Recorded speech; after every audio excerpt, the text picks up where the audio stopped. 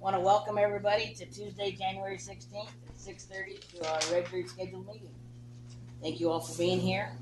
Ms. Evans, roll call vote, please. Councilmember Matthew Finn. Here. Councilmember Denise Rogers. Here. Councilmember Terry Nolan. Here. Councilmember Amy Lance. Here.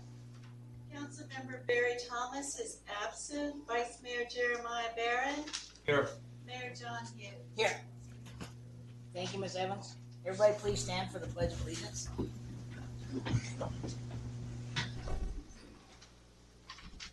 I pledge allegiance to the flag of the United States of America and to the republic for which it stands, one nation, under God, indivisible, with liberty and justice for all. You may be seated. If you'd like to stand for the invocation, you may do so.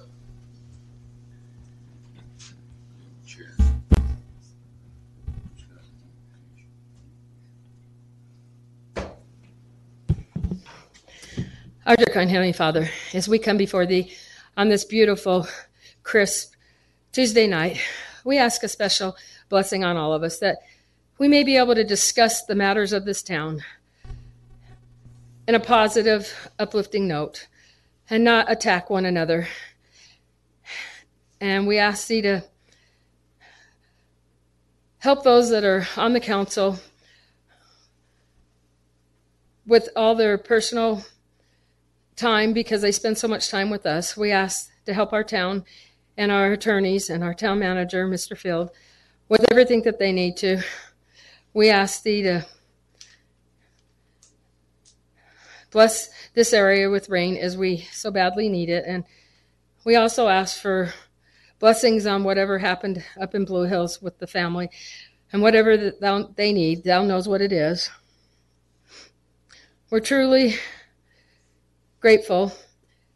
We ask Thee, if it's Thy will, to please send us rain on this next storm. We need it so badly. We're grateful for the many blessings. And once again, help us to realize that we need to be kind and loving and look for the good in people, because we can find bad in everyone if we choose to look for that. So help us all to have the desire to look for the good. And I say this in the name of Jesus Christ. Amen.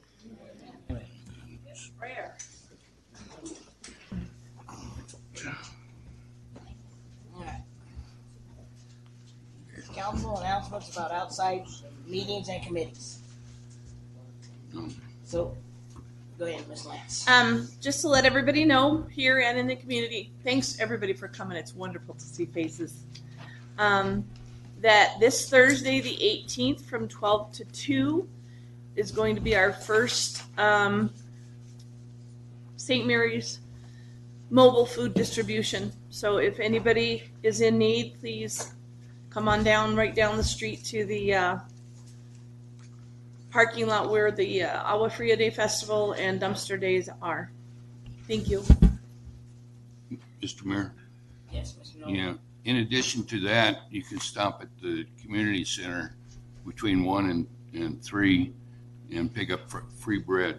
So. So last Wednesday, I attended a Central Yavapai Regional Metropolitan Organization retreat. And we discussed a couple of items that pertain to our town. The roundabout, which will be 25-26 fiscal year, and they're out to bid at the end of this year for that. And then the other one is the Sundog Connector, the study session, or the study is going to be released the first quarter of this month, or this year, be like March. So look for that, and you can see the options that are there, a no build, a build, and a couple of different routes. So those are a few of the things that we discussed there. They're also working on trying to do an intergovernment agency bus route from Prescott to Prescott Valley. So, and also talking about the tribes bus from the Verde Valley to Cordes to here to Prescott. So the Sempo is taking over the bus deal to try to talk about commuting from Prescott to Prescott Valley for people that need that option. Chino's also doing it. They're in conjunction with all of them. So trying to get it to the Quad City area eventually in the future. It's going to be a while, but it's working out well for Prescott Valley right now with their dial-a-ride. And so they just want to carry forward with that and eventually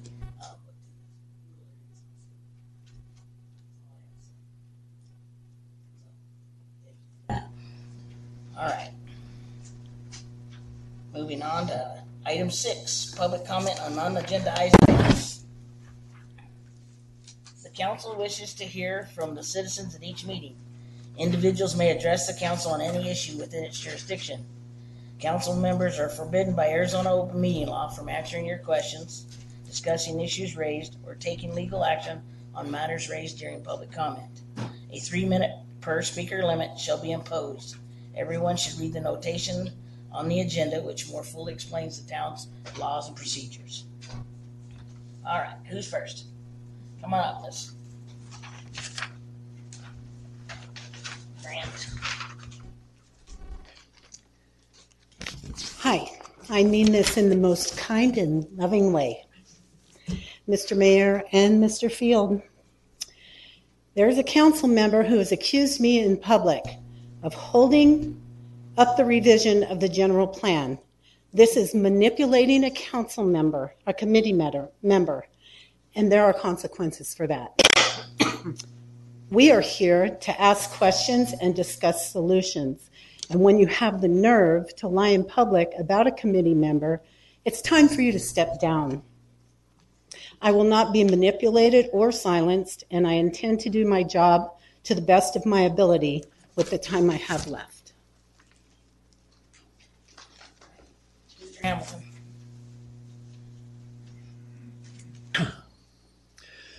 Jack Hamilton Dewey. On January 8th, I turned in a public record request for the legal descriptions for Old Black Canyon Highway. Now the law says the request will be filled promptly. The question is, what does promptly mean? If it takes a lot of research, it may be 3 or 4 weeks. But if you have it on hand, it should be done within a couple days. These are on hand and I still haven't received them. Now, the town is not violating the law because there's no real thing, but it's in violating the intent of the law. It's like you're going to get what you want, but we're not going to follow the law because we can get around it. It reminds me of the federal government. They do what they want to accomplish their goals with the government. Screw the citizens because they don't count.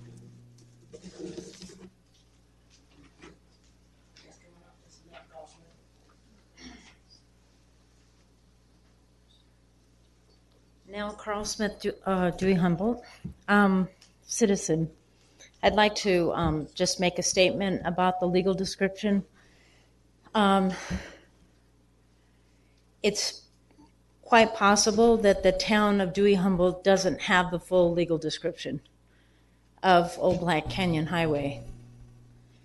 And the ownership of the land in which the Old Black Canyon exists, if anything, they may have a portion of a legal description, but they don't have the full legal description, and they can't be held to task to go out and provide that for you, sir. Thank you.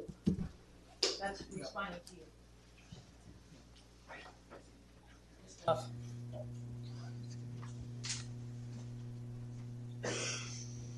Lee Clough, Dewey Humboldt.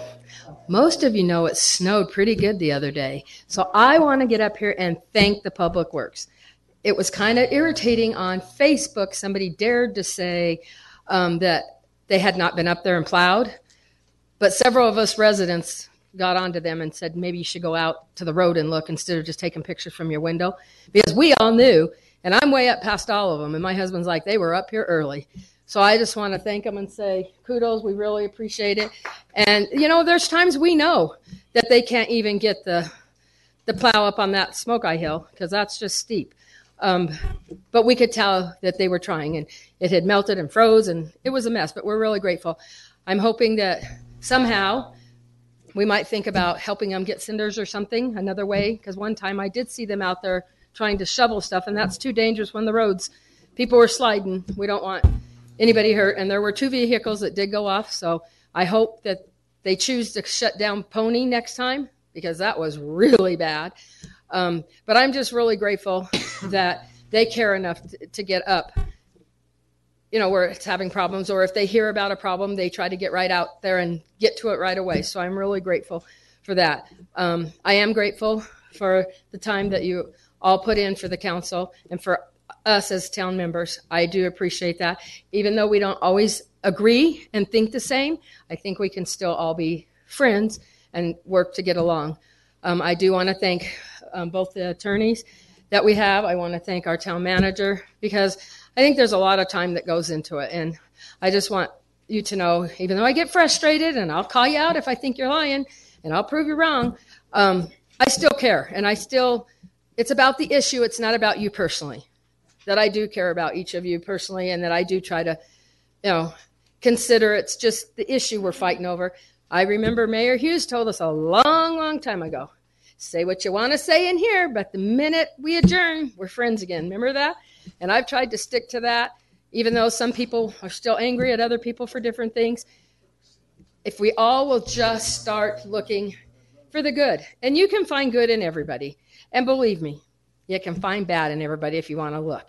And we're all good at that. And maybe if we can just try to start looking for the good in all of us, including ourselves, I think maybe we can be happier. And the last thing is 728, I think it was, letters went to Chris Mays on the rock quarry. I do have letters if anybody wants to sign them afterwards, because we're trying to get to 1,000. Chris Mays was very happy and very surprised. And even though we can't stop it, we can turn our letters in, and Chris Mays was amazed at how many people really care about that. So thank you. Who's next? All right. Seeing none, we'll move on to item 7, town manager's report. Actually, Mayor, I'm going to suggest, because of the number of items we have on the agenda, if we could skip that, please. Okay. I'm going to move on to item 8 is a consent agenda. A, to approve of the intergovernmental agreement with the Yavapai County Flood Control District for a fiscal year 2023-2024 contribution from the district to the town in the amount of $50,000 for flood control improvements. Mr. Mayor, Yes. want to make a motion to approve the consent agenda as presented. All right. I'll second that. Motion been made by Mr. Nolan, seconded by Mr. Finn. Any discussion on the motion?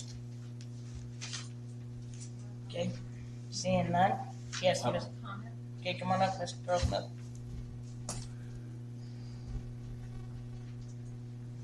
Okay, thank you very much. Nell Carlsmith, Dewey Humboldt citizen. I'm here to state that I've read this intergovernment agreement, and it's for this fiscal year 2023-2024, effective July 1st, 2023. We're 5 months into the fiscal year, and we don't have much time on our hands to spend $50,000 in tax dollars. Part of this agreement, it seems like Dewey Humboldt, the town, is responsible for the design, engineering, bidding, right-of-way acquisition, supervision, construction, inspection, administration, project management. $50,000 is not going to get you very far in this world. Not for that kind of stuff. So if we're doing a quick, give me the $50,000 so we can take care of immediate needs, it needs to be clarified here. Because if this is something that's going to continue on in the next fiscal year, then we're not making good decisions for this town.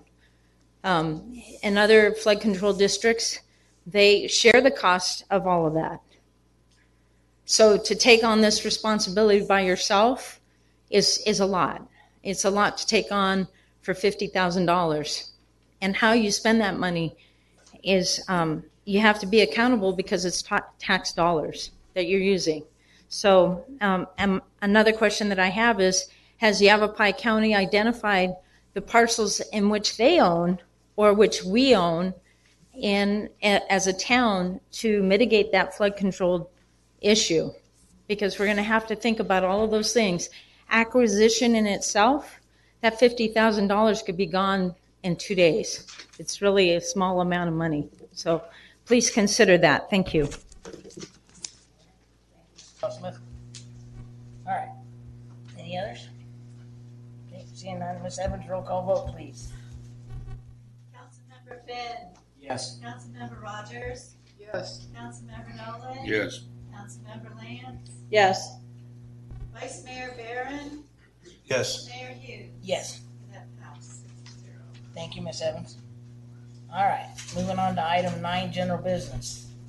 At this time, I'm going to move O, P, and Q up to the beginning of our general business so that we can discuss the Superfund site and that.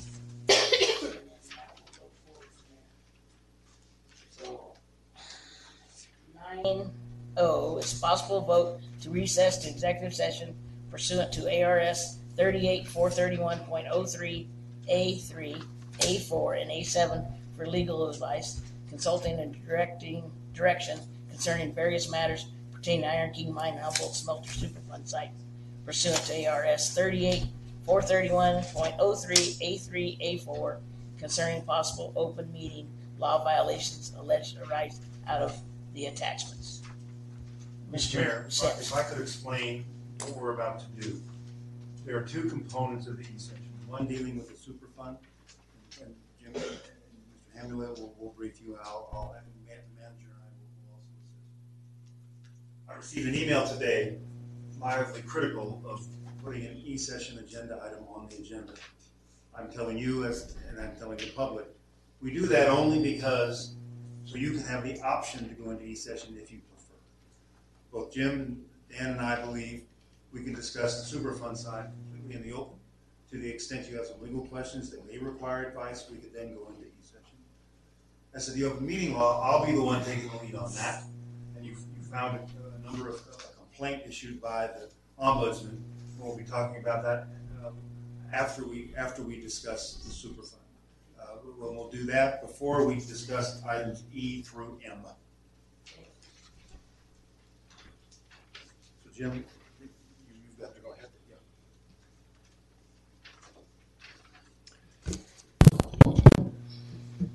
Mayor and council, it's good to be back with you. I'm going to note this is the first time I've worn a tie here. It's only because I've seen Mr. Sims do it a number of times, and I felt like as a fellow member of the Brotherhood, I should have done the same. So forgive me if I've shown disrespect by not wearing a tie in the past.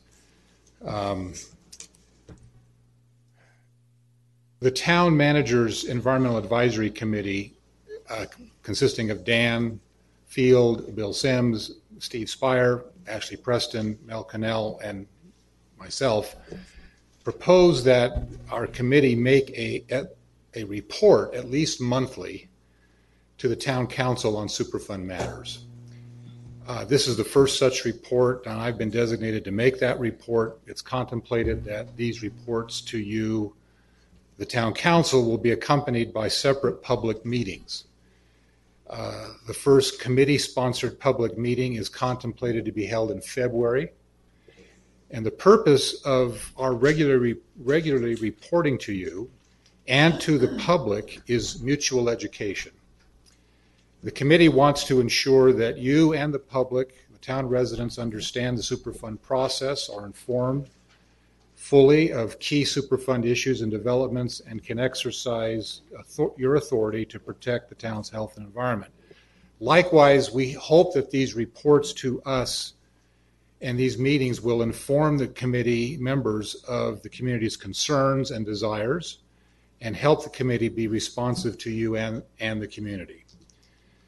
Today, I wish to advise you on 4 matters of Superfund related as follows. Number 1, meetings that were held by the committee with public health experts at the University of Arizona, the Arizona Department of Health Services, Yavapai County Community Health, service. Number 2, we want to report to you on recent and proposed soil sampling of properties posing heightened potential of risk from contaminant exposure. I'm referring specifically to Butte Park, for instance.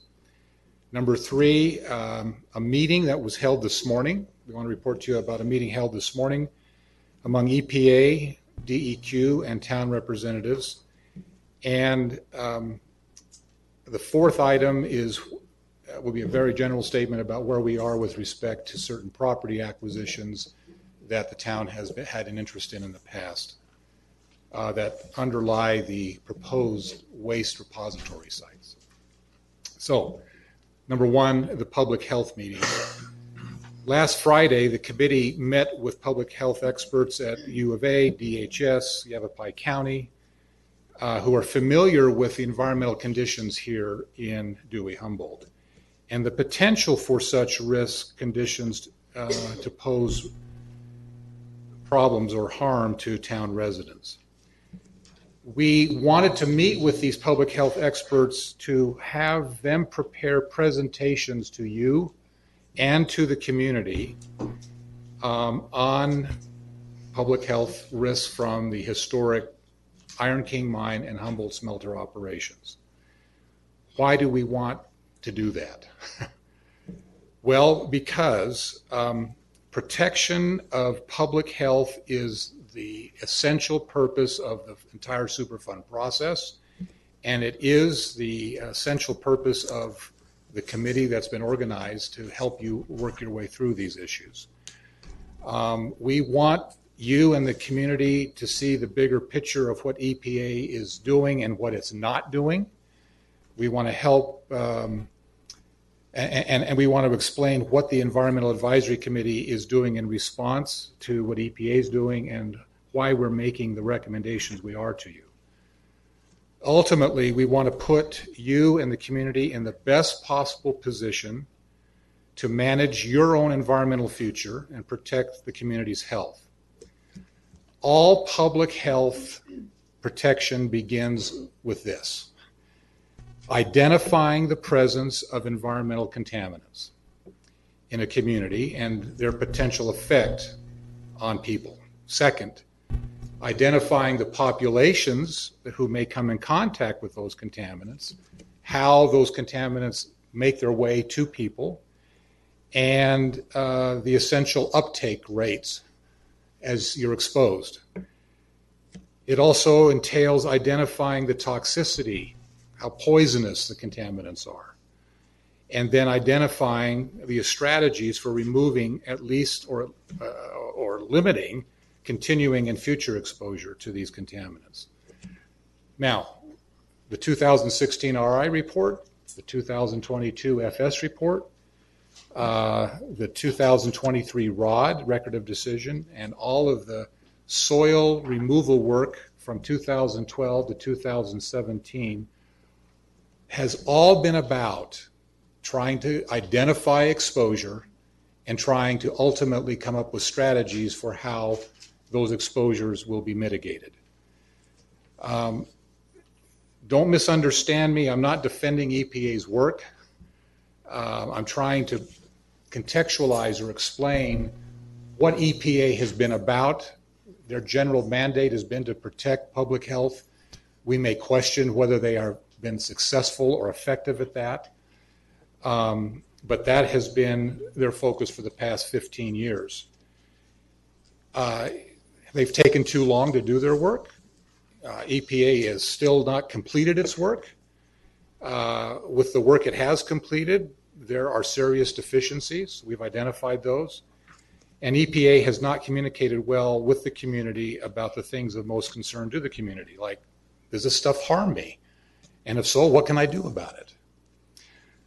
What the Environmental Advisory Committee has been doing for the past 9 months, and I just want to emphasize, it's been 9 months versus 15 years, okay?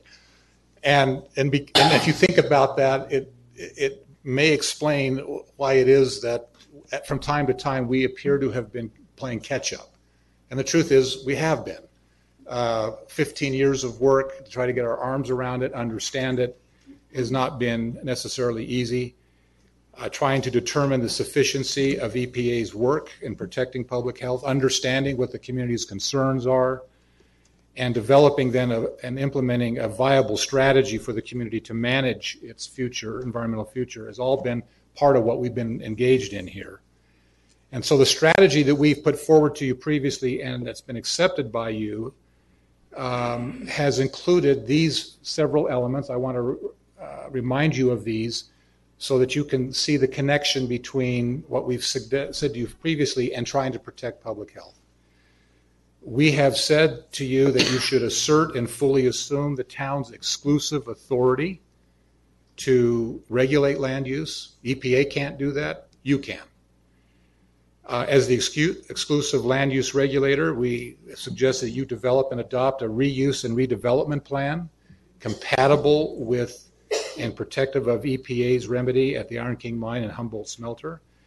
We've suggested that you, as the exclusive land use regulator, develop and adopt institutional control ordinances that would complement EPA's controls at the Iron King Mine and Humboldt Smelter, and that you adopt and develop a soil management ordinance that would also protect the town residents as they have to deal with soil, primarily through soil excavations into the future. We've also suggested that you acquire ownership of the properties constituting the Iron King Mine and Humboldt Smelter waste repository and apron areas to ensure long-term protection of the controls that EPA will construct at a cost we now understand will be in excess of $100 million, by the way, per today's meeting with EPA. So just in the last month, it's gone up from 80 to 100. And the National EPA office has told the San Francisco folks that their $100 million estimate is probably low. So it's to say the federal government is prepared to spend a whole heck of a lot of money in response to these issues.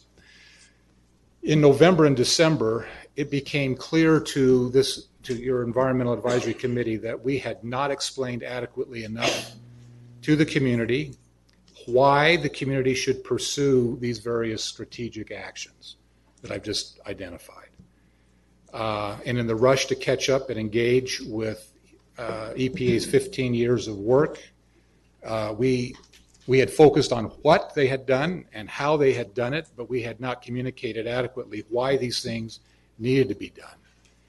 And the why has to do with protecting public health. Now, there's one person on the committee who has been working for 15 years to try to help all the rest of us focus on this, and that's been Ashley Preston, and I wish to personally thank her and congratulate her for the work that she has done. She's now on the committee, and she is helping us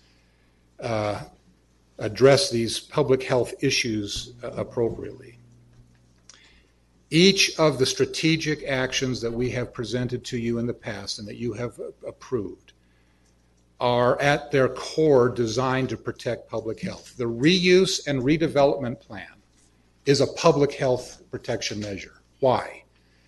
Because it is intended to put in place a use in perpetuity that will ensure that the engineered controls EPA will construct will continue and not be violated in some fashion.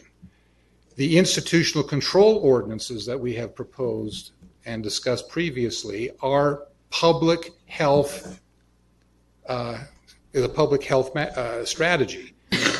Institutional controls, by definition, manage human behavior so as to limit human exposure to residual waste.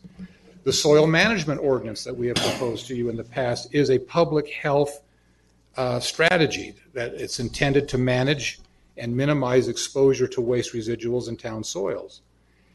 And property acquisition of the properties underlying the waste repository sites are also intended to ensure respect for and maintenance of the controls that would be put in place. My point is simply this, that all these things, we may not have adequately explained these, why these things are being undertaken. The key takeaway is all of this has been exposure control. Identify what's there, and then figure out what's the best way of managing, limiting exposure to these things that are there. And so as we move forward now with this public health education campaign that I've mentioned already, and I'll talk a little bit more about now, this campaign is designed to help the public and you to understand the current risks from doing nothing, okay?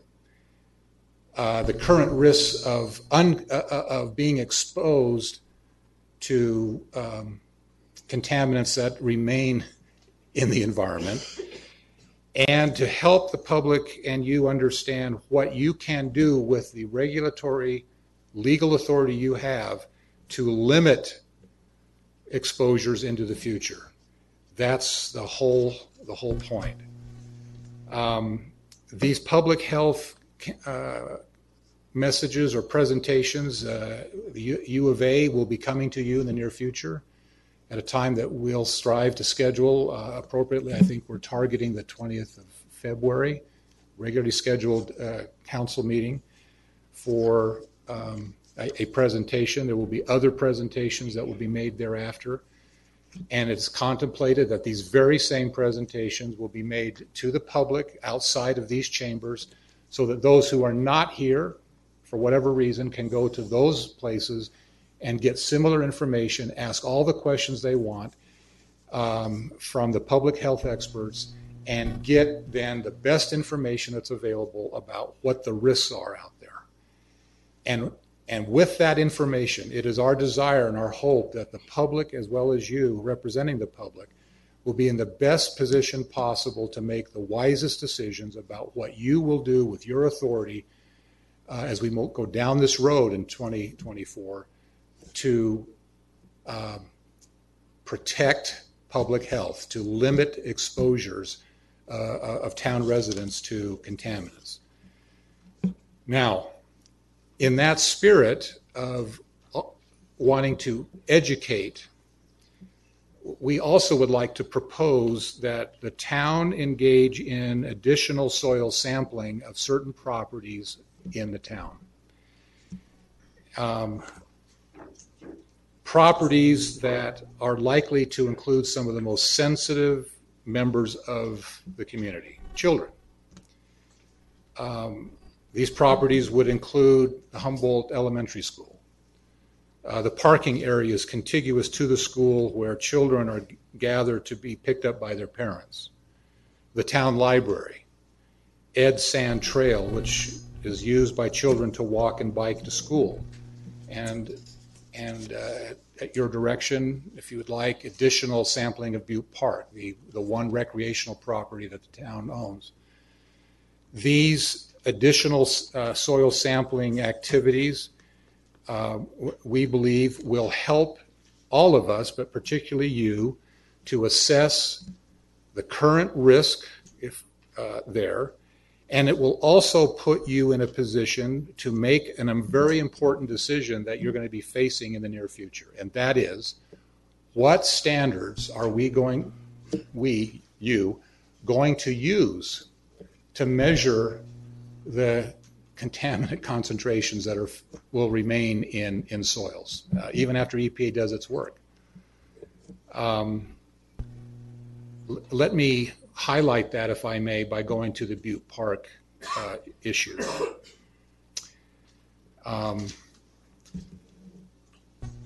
Butte Park sampling was part of a larger sampling event involving 5 different parcels. So the Butte Park parcel plus some residential parcels around Butte Park. I'm going to focus just on Butte Park itself because I think that was the issue of primary concern.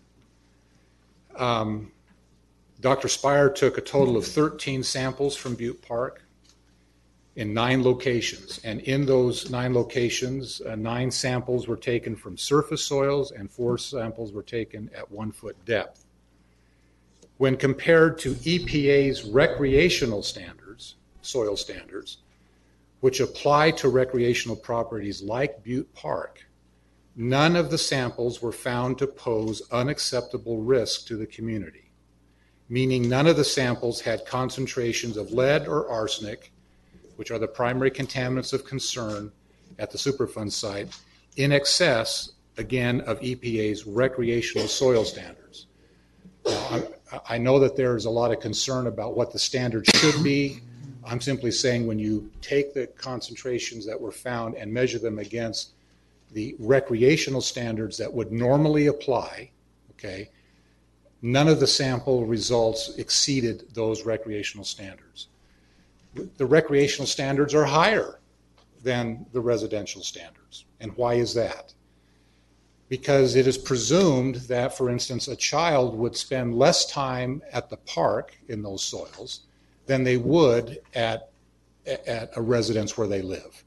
I'm not defending it. I'm saying that's the rationale for why you have a higher recreational standard for lead or arsenic than you would a residential standard. Okay? Again, compared to the recreational standards that EPA has adopted, there was none of the samples at Butte Park would be deemed to pose unacceptable risk. However, when compared to EPA's residential standards, 5 of the samples are elevated, okay? 3 of the 5 had arsenic concentrations in excess of EPA's residential soil standard. And 2 of the 5 samples had lead concentrations in excess of EPA's residential standard. I will note that none of the samples exceeded DEQ's residential lead standard. I mean, I'm sorry that this might be confusing, but unfortunately the EPA has one standard, DEQ has a different standard. And what I said a moment ago is that you are going to have to face in the near future what standards you want to use in your community at various properties that are being used in different ways. It's entirely appropriate for you, we think, for you to make that decision, okay, as to what the standard should be. Even if they are more strict than, more stringent than, more conservative than the EPA standards. So, if you wanted to, you could decide to say at Butte Park, we will use a residential standard as opposed to the recreational standard. And what might your rationale be? It might be because we value children highly, what community doesn't, and we want to be sure that children who might be there, even for a short time, shorter than they would be at their own home, are fully protected. You could make that decision. But I also want you to understand, if you make that decision at Butte Park, you've got to also consider the other recreational properties that you have in your town. And what might those be? All the BLM land. That's open space. And so do you want residential standards that you would apply at Butte Park to be applied on BLM land, for instance? Yes. So, do you have the EPA's acceptable levels Yes. for recreational? Yes.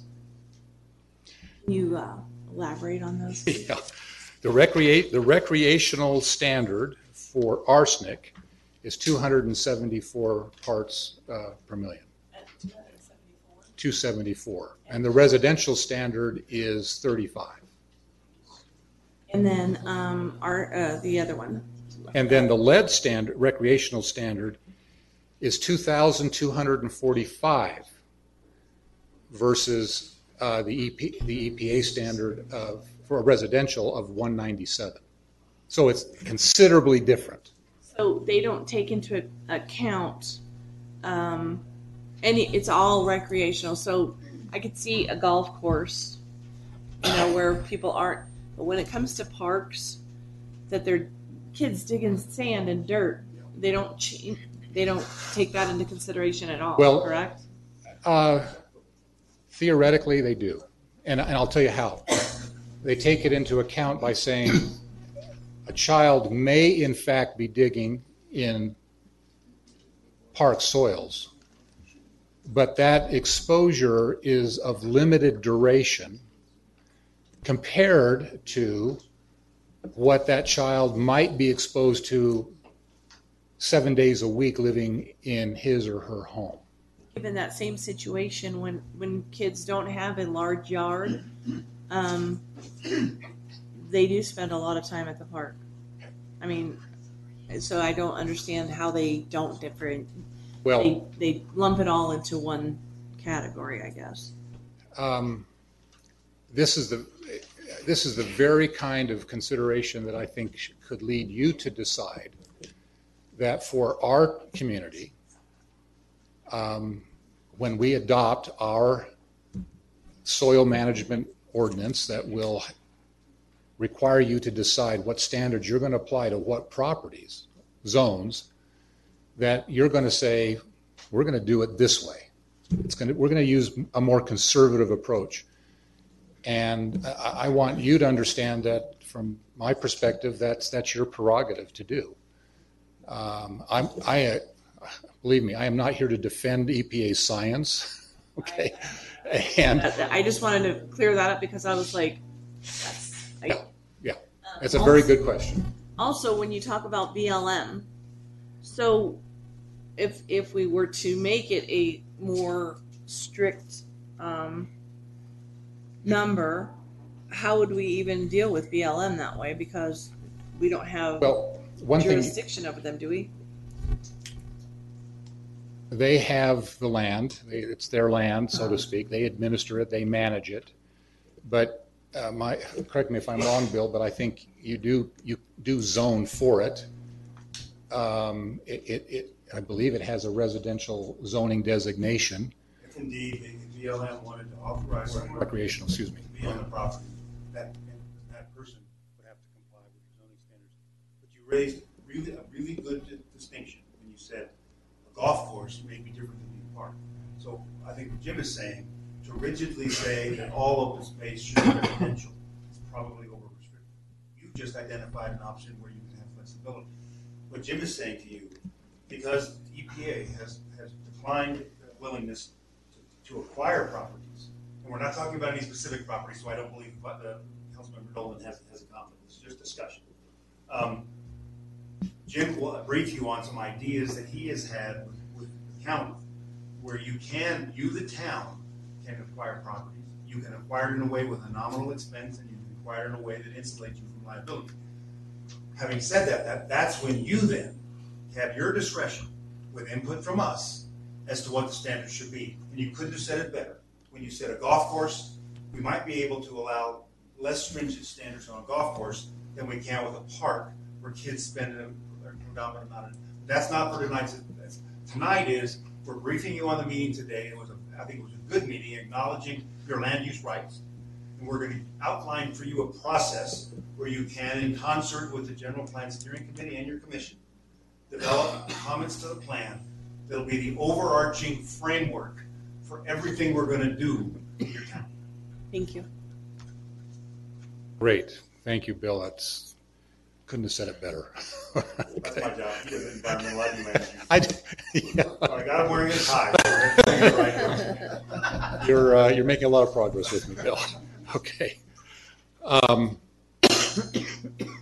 So that's the brief background on Butte Park, and I will just conclude by saying this: we could have communicated to you better on this matter, but this has been a learning experience for, I think, all of us, and it highlights the issue that we ultimately need to deal with as a community, and that is, what are the standards going to be at these sites? So there's no confusion on anyone's part, our part, your part, as to what the standards should be going forward. And you'll note that I am suggesting that, as you may wish, we will go back and do more refined sampling at Butte Park if you believe that the information that has been gathered to date is not sufficient or adequate to satisfy you as to the potential risk. From a technical scientific standpoint, I am told that we have adequately characterized. However, there are public health issues that you may want to pursue there, and if you would like, we can certainly go back and do more sampling and analysis there. I don't know if you have that information, maybe Dan does, but what was the cost of the testing at Butte Street Park for what they did? Oh boy, I don't have that. I think it was $14,000 is what I remember. That would have been for all 5 parcels? Oh, yeah. Yeah. That was for the whole thing, right? Yeah, okay. For 9 test holes. I'm sorry? No. No, for all 5 properties. For all 5 parcels, okay. The breakdown of Butte Park, the Butte Park portion would be some fraction of that, but I don't know what the fraction is. I didn't even know what the total was, okay, until now. We have a question in the back. Yeah.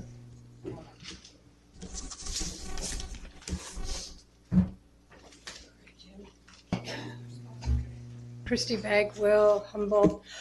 My question is, if the town decides to use whatever level they decide to do we have any recourse with EPA for the cleanup to put it at the levels that we choose?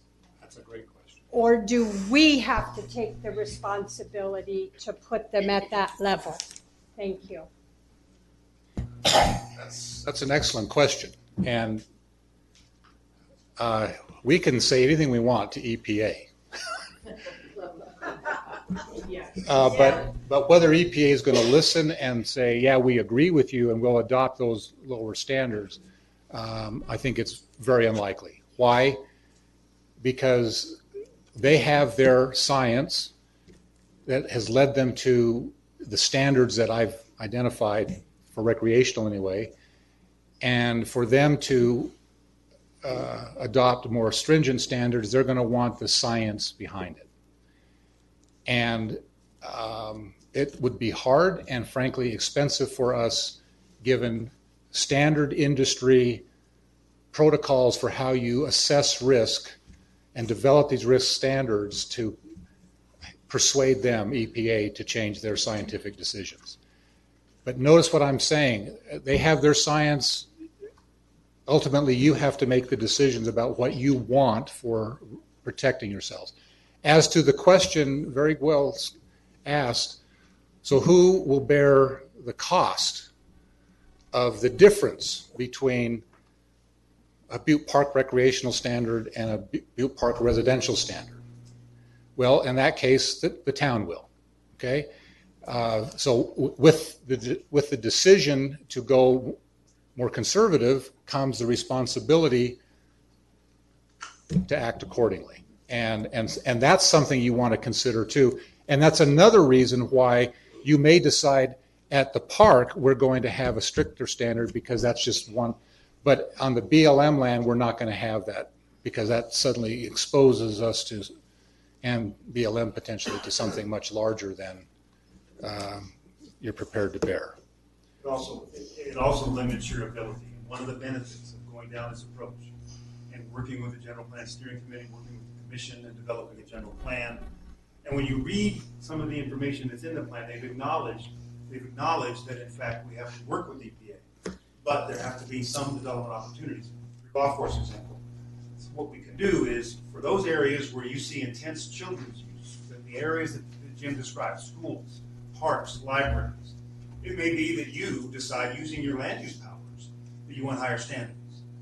Most of those are not currently in the Superfund site, but we got your message at the last meeting that we needed to reignite the interest in getting the tests done, and we intend to do that in all those locations. By doing that, that'll give us a mechanism to evaluate, to determine how we can do sampling, how we can determine what the standards should be, and that will inform you as we then come to you with land uses. Answer the question about how to fund it. You have to find developers who are willing to come and develop, commit funds. And to do that, you can't have overly rigorous standards. On the golf course, you may want to follow the EPA standards, but we've heard your constituents be worried about where children are. We are going to propose ideas where you can impose higher standards. That shouldn't limit development opportunities in the repository areas. Okay, excellent. That's exactly right. And so I want to underscore there's been great value in having the voices raised over the last week. It's helped educate me, others of our committee, and hopefully this explanation also informs you to some degree why we didn't come to you raising a lot of bells and concerns. We should still have come to you sooner, but we measuring these things against the recreational standards, it didn't necessarily merit that. Yes. Preston has some. Yes. Sit down, Jim. So I just want you guys to apply a little bit of common sense to this situation. I don't pretend to know numbers. I never will. After 15 years, parts per million, milligram, kilogram, that's for the experts. However, I will say this. With the recreational standard that is in place, we could go put a swing set and a playground on the tailings pile the way it is right now and call it good. So, of course, EPA is always going to refer back to that standard. We know in our community especially, they have not done one extra thing. We have fought tooth and nail to get the very basics. So, apply a little bit of common sense where EPA absolutely does not, and realize that we're talking about children. I especially would like the lower standard when we know where kids are going to play. BLM land, future stuff, talk about that accordingly.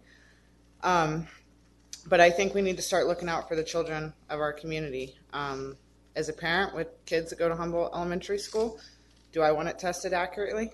Yes. I've been standing here for 15 years saying, what about the water? Who's changing the water filter? When our kids' water is shut off for a whole year at a time and they're not required to drink out of the fountains, any parent in this room question why? They're turned back on. We need to start asking questions. This is our children. When they're riding their bikes to school, are they breathing the dust coming up from the cars? This is the kind of thing that we're encouraging you. Yes, it was $14,000 to test here. Jeremiah, how much do you value your children? I had a different reason. That's why I asked the price. Well, that's what comes to my mind. How much do we value the children of our community, and how much is this council willing to do to protect them? I'm pretty confident that EPA is not protecting our community to the extent that we should be demanding. So, thank you. Can I ask a question? I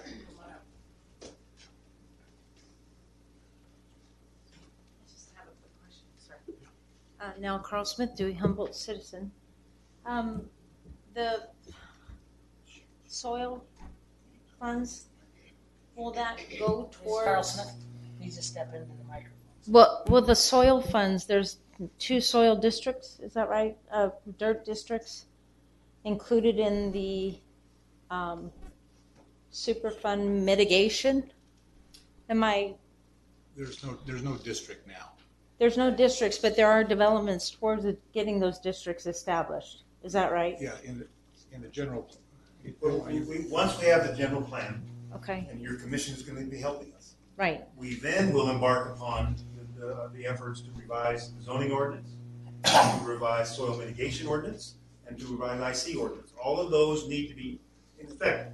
So we'll be establishing. Yes, we will. That money will be allocated to. Well, there's no money. I mean, there is no money in the district. No, we're not forming it. So you're thinking, yes, there are some taxing districts. But we are not suggesting a taxing district. Okay, so we're not going to have to be taxed on any of this to mitigate some of the soil concerns that are coming up in this discussion. That's going to be the challenge. The challenge will be EPA's funds. Jim answered that question well. Yeah. If you want to impose higher standards, I doubt EPA will find the funds. If you want to do that, we've got to find opportunity, either grants, DEQ, or developers. Okay. That will all come once we have the general plan. Okay, very good. Sorry for the question. Okay. I'm just in my mind. No taxes. And no apology, please. I mean, these are complex things, and we're all trying to understand. So, if I may, I'd like to turn to today's EPA meeting, unless there's anything else you think we need to cover at this point. You may recall that EPA's record of decision that was issued in October identified 3 different but related remedial undertakings. 1, consolidate and cap Iron King Mine and Humboldt Smelter waste in 2 repositories. That's kind of one undertaking. Second, additional residential soil sampling and cleanup using more conservative revised soil cleanup standards. That was another undertaking. Third, EPA said it would undertake additional groundwater assessments to determine whether groundwater needs to be cleaned up. So consolidate and cap, more soil work, more groundwater work. It makes you wonder if they've made a final decision at all with saying there's more work to be done. But what we learned today is that the agency, the EPA, intends to commence the additional residential soil sampling and cleanup work immediately. When I say immediately, they wish to send out 3,000 fact sheets to community residents within the next 2 to 3 weeks. They are considering an open house with the community to discuss and explain the agency's plans. They estimate that they're contacting between 100 and 200 property owners for access agreements to undertake additional sampling and possible cleanup. And they want the town to support and facilitate the agency's communications to town residents about the additional sampling and cleanup. The agency apparently wants to complete as much sampling as possible before September 30. This is my interpretation of what they said today. Why September 30? Because that's the end of the federal fiscal year. And why get it done by then? Because they want to be shovel ready with EPA's residential soil cleanup work. Shovel ready is the term or the measuring stick that they've been using to access bipartisan infrastructure law monies. Okay? You've probably heard that term before, where EPA is saying we've got to move quickly in order to get BIL money that's now available before that money is exhausted. What they're saying now, and I will just note this, it's no surprise to me, that they have moderated their expectations considerably as to what they'll be able to accomplish to access that BIL money. All the prior discussion with you that you may have heard from them is that we're going to move quickly in order to get as much of the BIL money as possible for the waste repository construction and all the rest of it. What we heard today is we got to move quickly on the soil cleanup, residential soil cleanup, because we can get that piece done and get it shovel ready by September 30 and access the money before it's all gone. With respect to the rest of it, that will take another year or 2, I heard them say today, to design the cap and the whole contouring and all of that up there at the Iron King Mine and Humboldt Smelter. And they're not going to be able to get BIL money for that. That's going to take too long. They're not going to be shovel ready before the BIL money is gone. So, how do I want to phrase this? All of this time, they have been saying that they weren't going to be coming out and doing residential properties, and then they said they would do it afterwards. So my question, I guess, is: have they been contacting homeowners because they want to do it in February, between February and September? Apparently. And here again, our community is not being educated, and precisely. And we then said they're going to wonder why nobody shows and lets them on their property. We said that today. We said, look, may we suggest to you that you just hold up long enough that we can communicate to the public, to the community, what your plans are. Otherwise, 3,000 flyers showing up next week and you announcing an open house is going to come completely flat. In fact, it might even generate a lot of anger. So will you please give us an opportunity to talk about this internally and see how it dovetails or should dovetail with the very public outreach that I've been talking about here this evening? How does that dovetail with the public health campaign? We may be able to find a way to do that. But we said to them, don't ignore, if you want our help, don't ignore our advice.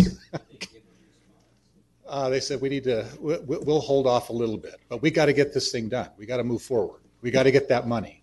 Now I look to my compatriots here. Am I overstating this? Or no, they did for the first time.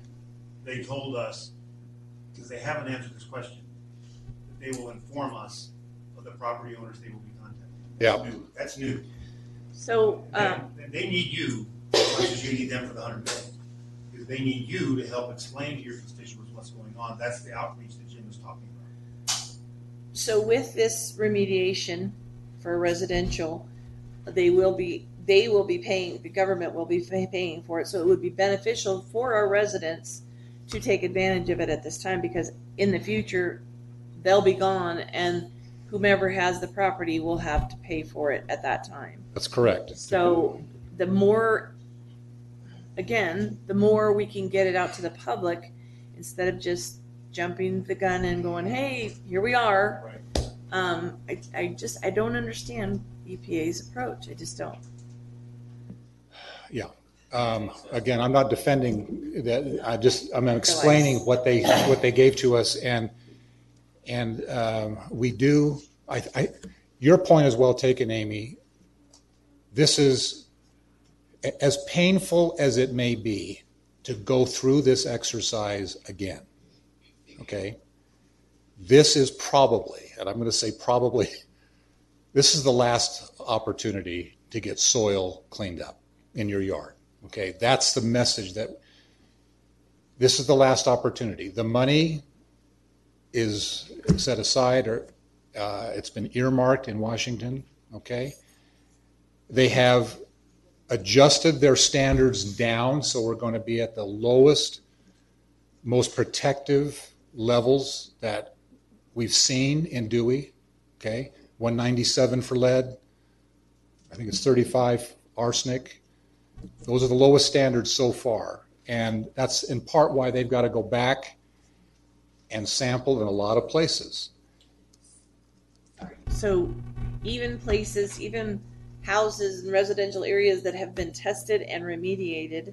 They indicated today that they may want to do that to ensure an adequate characterization of a property in light of these new standards. They are willing to do that. Yes. Because that's where I have a question. I mean, we're all going to have questions because they don't always seem to be. Well, that's the kind of thing we could ask at an open house if we want them to come and do that. Yeah. People have to be willing to. They have to say yes. Okay. That's EPA cannot. Well, they can, but they won't. They have the authority, but they won't enter onto anyone's property unless they have an access agreement signed by that property owner.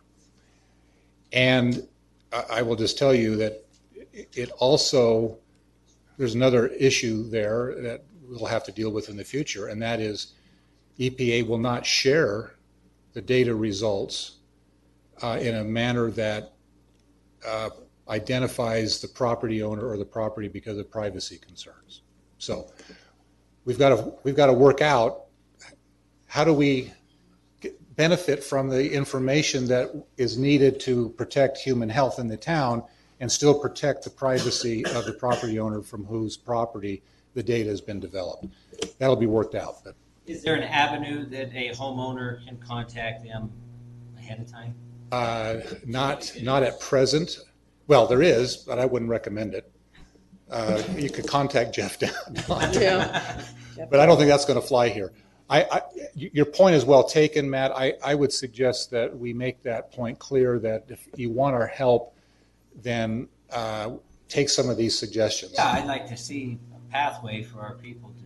Yeah, go sure. down themselves. Absolutely. And personally, I mean, I would recommend that everyone who is approached, and let me be clear, not everyone in town is going to be approached. That's what I'm afraid of. Okay? Who's going to be approached are those parties, property owners, where EPA believes that there is inadequate characterization, okay, in light of the new standards against what has already been found. So it's possible that a property owner could go to EPA and say, I want my property tested. And EPA would say, thank you, but we don't need that information at your property. That will need to be explained, but I'm going to let EPA explain that. I'm not going to explain it. Why? Because that's their issue. It's not ours. So that brings up another question. Sorry. At this point, they've already over the years decided what they would and wouldn't test. Right. We're going to have to. I mean, you guys, especially because you're the committee, are going to have to educate people because we're going to have institutional controls at some point. Yes. So if, say, I have a property that is contaminated and I don't want it tested now, at some point I'm going to have it tested, whether it be now, 20 years from now when I die and my family sells it. That's going to have to be tested, and if it's contaminated, it will be our fiscal responsibility for cleanup instead of having EPA. Thank now, when it comes to the properties that they will and won't test, we now know that even over on Ed Sands Trail, there is tailings, exposed tailings. And I don't believe that's part of the EPA's properties that they're concerned about. So how do we go about, as well as educating our public, educating our EPA? Excellent questions. I'm always educated. Because forgive me, but Oh, the EPA, the government's science does not hold up well with a lot of us. I understand, and because it's been proven that the government science isn't always. I mean, how many boosters does everybody have to get now? Yeah. Look, I great questions, and I think it is incumbent upon us as a community to identify these very issues, and then take them to EPA. And the good news is, EPA said today, this is one of the, I think, real delights for me, where they said, we need to sit down more often and talk with you. Okay? Now, I know we may be skeptical about that, but for me, I'm going to take that as that's a great opening. I'm going to go through that door. And I think what we ought to do, Amy, is we ought to go through that door with these kinds of issues and say, you know what, you're undertaking this soil work. Did you know that at Ed Sand Trail there is exposed tailing or exposed dross or whatever is there? We ought to identify those places in the community. If the community has concerns about it, let us know so that we can take it forward. And maybe we ought to have that part of the community outreach that we'll be engaged in here in the near future, so the community can come forward and say, I'm concerned about X. And we can take that forward to EPA. Now, we can take it forward. What is EPA going to do something about it? Don't know. Well, hopefully, if they're open to having more conversations, I'm hoping, we can hope, and that one, I can't remember the saying, in one hand. And I'll tell you, if EPA doesn't, we can go to DEQ. DEQ will be generally more receptive if they're not operating always in the shadow of EPA. Thank you. Ms. Rogers. I have a question about, I can't get my head around why the numbers are so dramatically different. And who are these scientists? Did some of them come from Podunk Correspondence School and the other ones came from Princeton or Harvard, or how can it be so different? There are new discoveries in the field of, how can there be such a difference? I am not the scientist, but what I can say is this: it all hinges on the duration of the exposure. So if the duration is short, the exposure can be higher. Why? Because it is less likely that you're going to be harmed by that exposure over a short period of time. The longer you are exposed, the greater the risk of harm coming to you from that exposure. So the number has to come down. No little asterisks by those numbers that say, oh, this accounts if you are exposed for 20 minutes. This other number accounts if you're exposed for half your life. Well, it is presumed in the idea of a residential standard. See, it's presumed that that the residential standard is applying to someone who lives there 24/7 and will be potentially exposed for that entire period. The recreational standard says, we're looking at someone who's going to be exposed maybe, and I don't know what the number, an hour a week or something like that. So given the difference of exposure rates, durations I should say, the number goes up or down because we're trying to assess the harm that is likely to come from the length of exposure. Okay, but maybe I misunderstood, but I thought there were two different sets of numbers based on two different sets of residential numbers and two different sets of recreational numbers. If I suggested that there's new tests and now we've found that. Oh, I'm sorry. Yeah, if I suggested that, I'm sorry. I didn't mean to. The standards have been changing over the last 15 years due to new studies that have come out about the risk of lead, for instance. EPA is all animated right now nationally about lead exposures, and they've done a lot more studies and tried to assess the toxicity of lead when children are exposed to it. And that has been the primary reason why the lead number has come down at this site from whatever it was previously to what it is now. So it is an evolving science, and it suggests that, you could have more science in the future come out and say we need to drop the standards even more, right? So that's the essence of the EPA meeting. And if you have any more questions, I'm happy to entertain them. Anything more? Oh, there's one final issue. I'm sorry. The PRP property acquisition issue.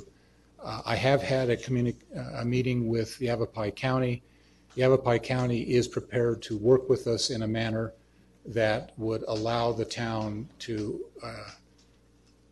acquire these properties, if the town wishes to, in a manner that would insulate the town from Superfund liability by acquiring those properties.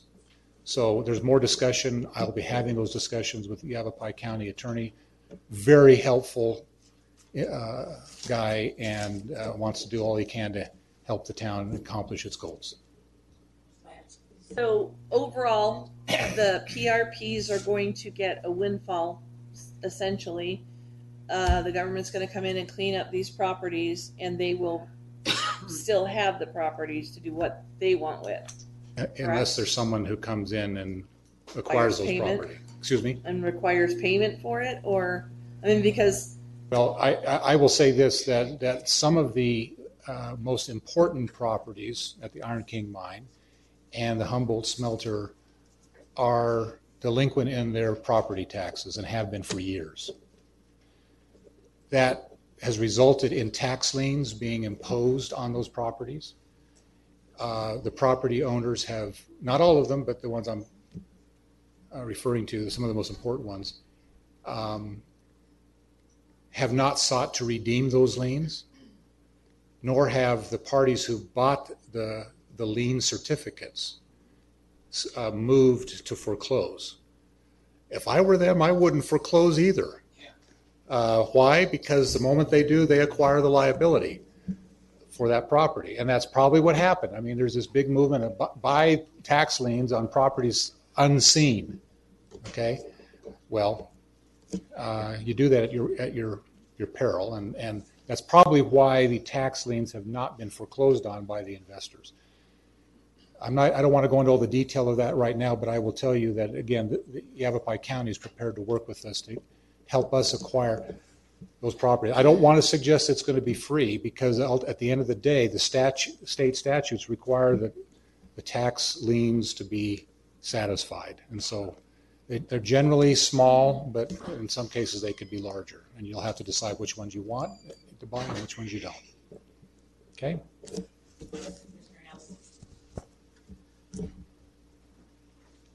Jack Hamilton. When the first study was done, the spur railroad that went to the smelter site was heavily contaminated, and they removed a lot of that. But the main line also has a lot of that. I know by my house, I got stuff from, I don't know if it's contaminated, but that general area out there is not on the EPA site. But the railroad, probably all the way up to 69, was used all the tailings from that. And I think those need to, that's probably where you're getting it from Ed Sand Trail, because that's where the railroad went, and that's where they had the things there, went across that. So that's one of the things I think we need to check is the railroad line, because I think they use the tailings from the. That's good information. Testing. I just wanted to make one more statement to the community as there's a reason I'm not sitting up front here. I always say I like to sit back with the community so I can hear, the talk around me as this is going on. And I know right now most of the community would rather shoot themselves in the foot than listen to any more Superfund issues. But why is this important? Why have I been standing here for 15 years? I have a map on my wall in my office that looks exactly like that. I paid $185 to have it printed out myself. 15 years of talking to the community, I have put dots on that map representing every person I've talked to that has had cancer or died from cancer. There are 84 people mapped on that. I have 28 more people to add to that. I guarantee you every person in this room knows somebody who has got cancer or passed away from cancer. Tonight is my son's 16th birthday. I've spent all day in Phoenix at EPA meetings. I'm standing here in front of you tonight as my husband and my kids are out celebrating my son's 16th birthday. That is how important this is to me. If we don't get involved and we don't start demanding what our community wants, what you see is what you get. Can you live with that?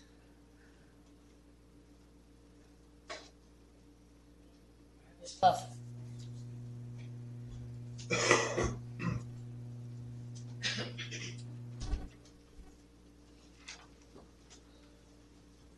Lee Clough, Dewey Humboldt. Ashley, you can add two more to that. One died on December 28th, and one died last May, both my neighbors. Thank you.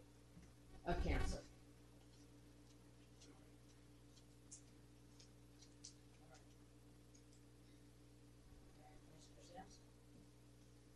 Before we move off this one, I think the direction we wanted to give you tonight is that EPA understands they need you for assistance and outreach. They need you for assistance in access agreements. They need you to exercise your land use authority.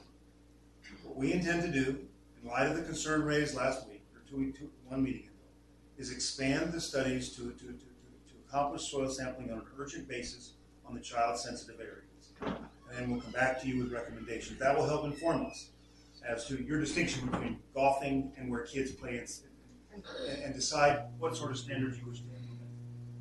But that's not in the Superfund site. Now, for the Superfund site, we need to develop the general plan.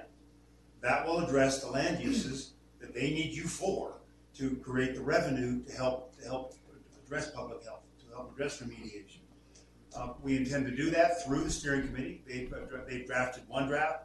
They're about to have a second draft.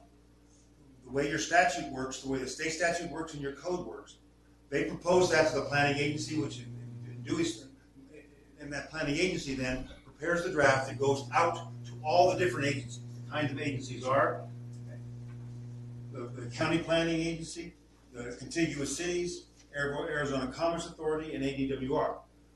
That will be a draft that we will take from the General Plan Steering Committee. We spoke with the chairperson of that committee to say there are some issues that were just wrong as a matter of law. They say that zoning must conform to the general plan. Well, that's not the standard. Zoning must be consistent with the general plan. So we will make those changes. Jim will take a look at it and see. Since we provided the draft to the steering committee, we now have EPA changing the approach to where you're going to be acquiring the property. That gives us greater flexibility to do the kinds of things you wish to do. So what Jim is going to do, he is going to add to the document the kinds of things we can do in partnership with EPA to address community needs. That will produce a document. We will, so the steering committee knows the changes we make. We'll give them a black line. If you wish a black line, we'll give you a black line. We then will have a document that will be submitted to all these agencies, submitted to the commission, submitted to the steering committee, and submitted to you, so that you know what we are telling all these agencies. They will provide comments. Staff will then reassemble the general plan, and then it will start the formal process through the commission for approval. That's the first step to all the different things we can do to protect the citizens. Meanwhile, we will be undertaking the soil sampling on those areas in town, and that will inform us as to how we can help in the future. So this is a work in progress. We need to move quickly. I suspect it's odd they've now identified residential properties as the focus. But at least they've identified, they have reduced their standards. I know you're saying, well, what the hell are scientists doing? But at least they have reduced them.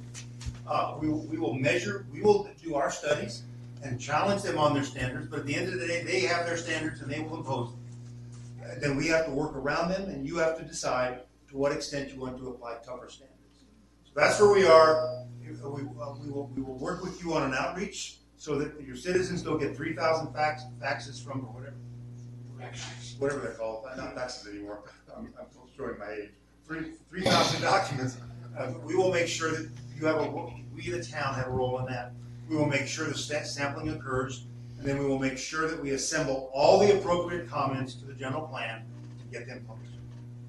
Ms. Lance. Can we also start working on, and I know we already put stuff in the newsletter, but I don't know if we need to get with the EPA and find out when they want to start. But we need to be putting out information on our website, on Facebook, on our newsletters, on our crier boards, everything. Because there's people who don't have computers, so they depend on that newsletter to tell them what's going on. I know all of you are dissatisfied with EPA. Right now, they are the ticket to $100 million. Now they understand they need you for outreach. They need you for land use entitlements. They understand we need to meet more frequently. We will learn from this session tonight. We will talk to them. And what I'm hearing from you, you're willing to assist in the outreach to make sure your citizens are protected. And so we will communicate that to the EPA. I will call their attorney and say, we got to discuss the land use entitlements. They have some issues they'd like to discuss with you. That puts you a little bit, I won't say a lot, a little bit in the driver's seat. Because they, at the end of the day, they call the shots. We need to convince them they can better call the shots with you informed as not informed. That is only one part of each session. We have two choices. The second part deals with open meeting. And that is only implicated until we get to,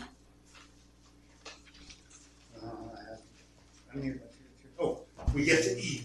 So why don't we proceed with A, B, C, and D, and then we will the second part of the E session we can do there, which applies to E through M. Okay. All right. So that being said, we're going to move on to general business 9A, discuss and possible action regarding public works needs to include identifying, purchasing of land, building or use of structures, and prioritize needs of public works regarding equipment, machinery, etc. Yeah, I think I'll pretty much just pass this off to Dan and Jade at this point. We kind of discussed it a little bit last, a couple weeks ago. Okay, Mr. Field. Yes, Mayor and Council. In your packet, and hopefully you got it. Hold on a second here. I just broke down a few things to look for when looking at Page 12. facilities, as well as the yard, facilities and yard, and then I broke it down to budgeted equipment. What I wanted to do is at least give you some information about what Public Works does and how it controls and maintains our road system within the incorporated town limits. They're responsible not only for maintenance, but drainage, repair, signing, removal of debris, cleaning culverts, installation of culverts, snow removal, emergency services, and et cetera, et cetera, et cetera. Anything that you can think of dealing with roadways. We have 11 miles of dirt road, 44 miles of chip sealed road, and 7 miles of paved. We have 5 full-time employees. We have 1 position that is vacant at this time for an operator, equipment operator. I think you know where the yard is. It's on 3rd Street Alley. It's in the town right away. The parcel is approximately 9,000 square feet. There's no structure. There's a concrete pad. It has 2 storage containers on it with a small amount left in the middle of the pad that is still open to the elements. The storage containers are used to store road material items, road like signs and other smaller tools. It's also where the employees during the wintertime will huddle around a portable heater, which we just happened to get one. Someone took their personal one home, so we needed to get one for the town. Frankly, I'm trying to give you a flavor. We wanted to have a meeting there at night, and we thought it might show you how bad the place really is. But the yard, there's neither water, septic, nor electricity. Restroom facilities are porta potty, not well ventilated, it's inadequate, there's no place to wash your hands. And it's during the summertime it's extremely hot, during the wintertime it's extremely cold. Repair of equipment and vehicles is either performed in the field or in the yard, out in the elements, in the mud, dirt, and gravel. And currently the yard has drainage of water that flows through the parcel itself.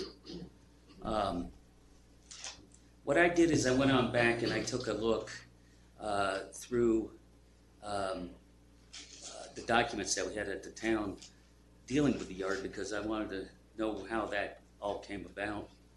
And in fact, in May of 2009, it was formally, we formally adopted a capital improvement plan, and it was supposed to run from 2009 to 2019, and then you update it as it keeps on going along, which it doesn't appear it was updated.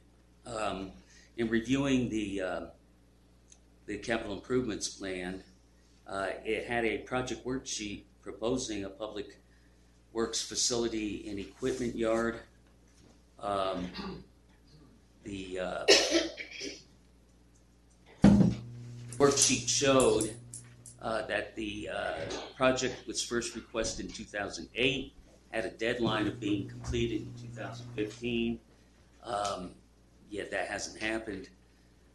Also, the past capital improvements plan made several recommendations on selection of a good location, such as centrally located, not in a flood zone, 4 to 10 acres. The facility and yard should have enough room for a large garaged enclosure, office/training room, and the ability to stockpile road materials. Well, the major thing right now really is that any place that we choose needs to have access to water, septic, and electricity. 2009, the costs were estimated at $522,000. In reviewing the 23-24 budget, we do have a capital improvement fund that shows in there. We budgeted $500,000 for a public works yard.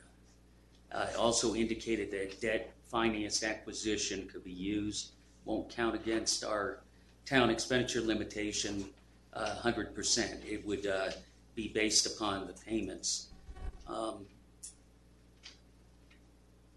We need a place that we can accommodate our equipment and personnel and any additional equipment that may be necessary that might be worn out. So that is on the Public Works yard. It is something that I have Jade here tonight that if you want to ask him any questions concerning about the yard, he is here to answer it. Next, let's go into the budgeted equipment. In fiscal year 22-23, Public Works had budgeted $250,000. At the time, it was going to be for 30,000 pound tilt deck trailer, a 9-wheel rubber tire roller, and a 10 or 12-wheel dump truck. The amounts were approximately $115,000 for the trailer and 9-wheel roller. Dump truck was estimated to be about $75,000, but again, it depends on what kind of dump truck. But there's $60,000 in contingency on that equipment that was budgeted last year, depending on what the price would be. It wasn't bought. None of the equipment was bought last year. Carrying forward that amount to this year, we added additional funds to it. In 23-24, our current budget, we have a line entitled Capital Equipment. It's budgeted for $400,000. If you recall, it was for a loader and a zipper. That's if we were going to build our roadways in a cinder spreader. Currently, we have a deteriorated, it's a terrible condition, the town's mower, which is a tractor mower. It is not, it's been nickel and diming us. Recently, we've been trying to have it repaired. John Deere has come out and looked at it. We've already spent $2,000 on it. We bought it back in 2011. It was a 2008 mower. It cost $27,000 back then. They have yet been unable to completely fix the problem. They have estimated it would cost an additional $4,000 to fix the transmission. The mower has been heavily used, and the engine has not been overhauled. It is weak. The design of the mower is such that the debris, dust, and rocks are thrown up into the face of the operator because it has no cab. The price of mowers have been looking at, price has substantially increased over the last 10 plus years. It's going to be approximately $70,000 up to, depending on the type of attachments you want to put on it. I think it's up to $83,000 if you want to put a broom on it. It's a John Deere. It would be bought on a cooperative purchase agreement. We belong to other entities in a cooperative agreements. It's like state contract. We also have Mojave Schools. There's a couple of different ones. We're talking to RDO right now. That's the tractor mower. That is of top importance because if we don't move quickly on this particular John Deere, they have two that are available that would have to have some work done to them to bring them up to what we want on it. One's in Ehrenberg, one's in not Showa, Indio. They otherwise we'll have to wait 6 months for them to build one. And the next piece of equipment is a 10 or 12 wheel dump truck. It was brought before the council in August. It was denied for that particular truck that was presented. Since August, Jade has been reviewing available units and has found a truck that would meet our requirements. The necessity of getting the truck is it's much larger than what we currently have. One we currently have is small and it again is pretty much well used. The third thing that we would like to look at is a 30,000 pound tilt deck trailer. Trailers necessary to transport some of the heavier equipment. And Jay can describe the type of equipment that we would transport. We're not looking at that piece tonight. The same thing with the 9-wheel rubber tire rollers used for compaction purposes. And again, he can explain why that would be needed. And then, because of our recent snow and lack of cinder spreader or any of those, Jade has some suggestions of what is available out there that can be actually mounted into pickup trucks. And so I would ask Jade to come up front and just explain what he has. Well, first, you guys have any questions on? I guess we're mixing two different agenda items. Yeah, A and B. Yeah. You jump to B, but we'll let's start with A first, and then anybody have any questions on property? I do. Okay, Ms. Lance. Oh, a few months back, we looked at a property. Some of us looked at a property. The others refused to look at it. It had a perfect area for public works. It had a bay that they could work on their vehicle. Had an office a building that they could store stuff in. The building that the bay is in would make a perfect town offices. It's a huge building. Did we ever find anything on that? Actually, what's interesting is just as of yesterday, I got a request from the realtor to add a couple more names to the access agreement, and they want to look at it, filling it out.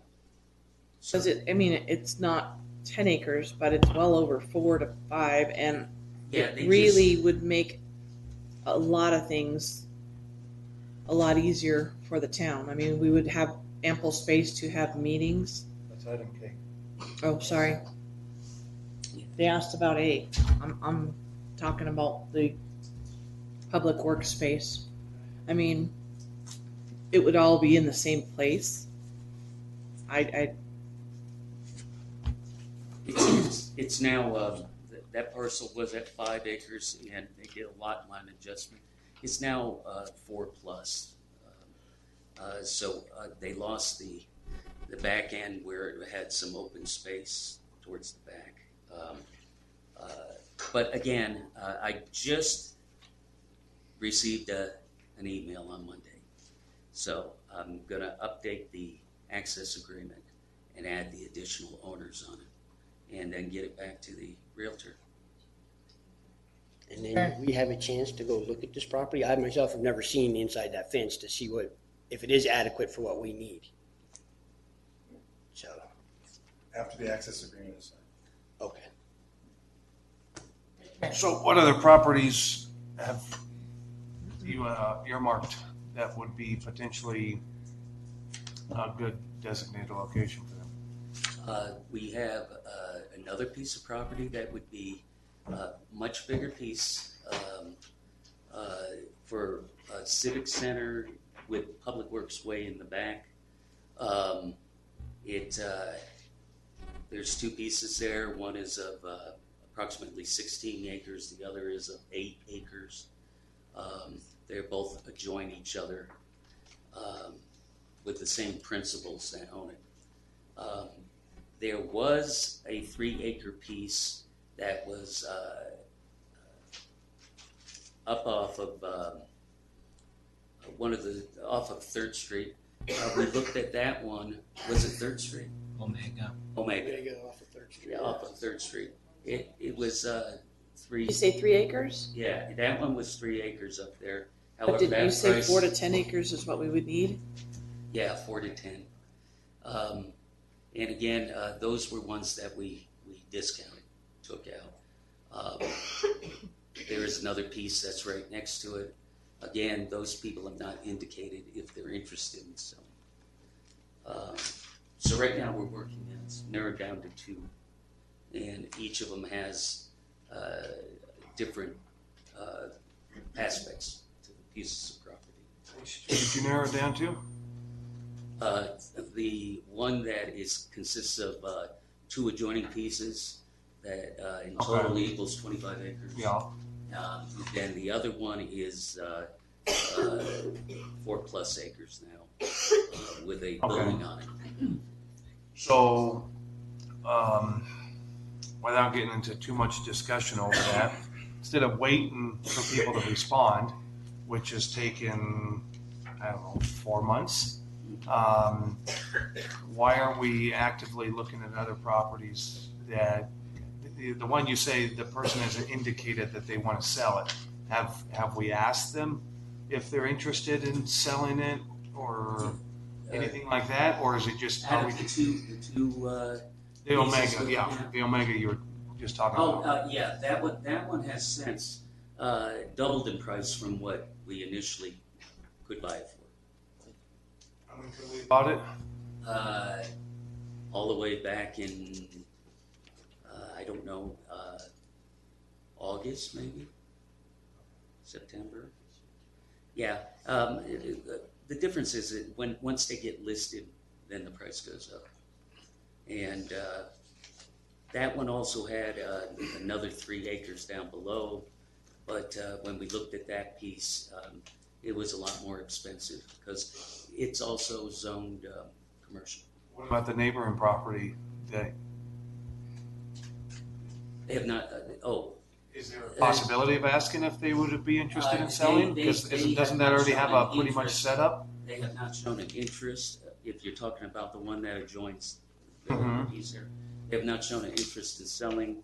I could get back in touch with them and see what they would do and just push on them a bit. And maybe revisit the parcel next to it to see if they would negotiate on price. And because if these other 2 properties aren't going to happen, we still have to find something for them. And there's not much available property around here that's semi-flat and could work for what they need. So if those 2 aren't moving, then let's actively start looking at other parcels and see what we can do.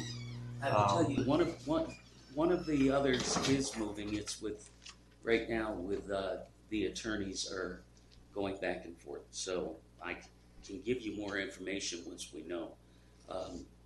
There's one question that we have asked, and we need to get that answered first, so I can bring it back to you. Yeah, it's molasses. Yeah. You know, it's. Well, it's a big decision because once you make a decision, then you're kind of stuck with that property. So you want to make sure you get the right one. Mr. Knott. Thank you. Bobby, Blue Hills. Good evening, council, everybody else. I just wanted to bring up something to your attention. I was reading through his item of 9A, regular meeting priorities of the new facility, and you got down to the place where restroom facilities consist of a standard non-insulated porta potty that is inadequately vented and does not have any means of washing hands. That's B. I have 9A right here at the top. My clerk was the only thing for A. It's in your. It's in the agenda right here under 9A. Yeah, 13 is 9A. 9A. Yeah, it was supposed to be B on that. Okay, well, anywho, gentlemen, as per your Ocean 10 and 30 hour, because as a public facility, you have to have an emergency eye wash station and you have to have a working sink. It is a hand pump unit. That is what you need for your employees as of now. And if you're not in compliance. So I understand the Porta-John, working out in the field 32 years for the state. I visit them frequently, but keep you guys in check. You need to get an emergency eye wash station and you need to get a hand pump sink out there ASAP. Because if someone wanted to be and let OSHA know and they come visit, you guys are going to get in trouble again. Just to give you a heads up. Thank you. They'll probably visit now.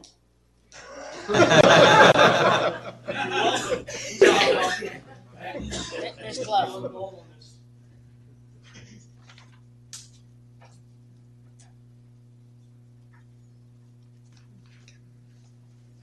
Lee Clough, Dewey Humboldt. I'm sure that's not the first time this has been brought up, and nothing been done about them getting a sink. Anyways, you can do it tomorrow. Have it done before OSHA gets here.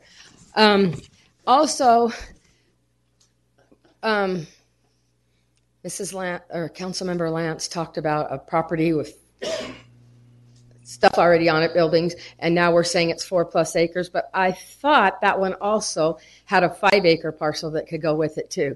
It seems like nobody wants to bring up. And then I heard the town manager say this is a lot of money and it's very important that we take our time. 15 years like the Superfund site, I think it's plenty of time. At this point, I don't even care what they buy, just buy something. So we're doing something instead of nothing. Because August, we might have been able to have that one property, and now it's doubled because all we do is sit and do nothing. I will gladly go look for properties, and I'll gladly get you prices so that we're moving if you want to look at more properties. We can't just sit around and do nothing. I just think it's really important. And I think as equally important as that is a community center. So don't leave that out or you will have the residents coming crazy.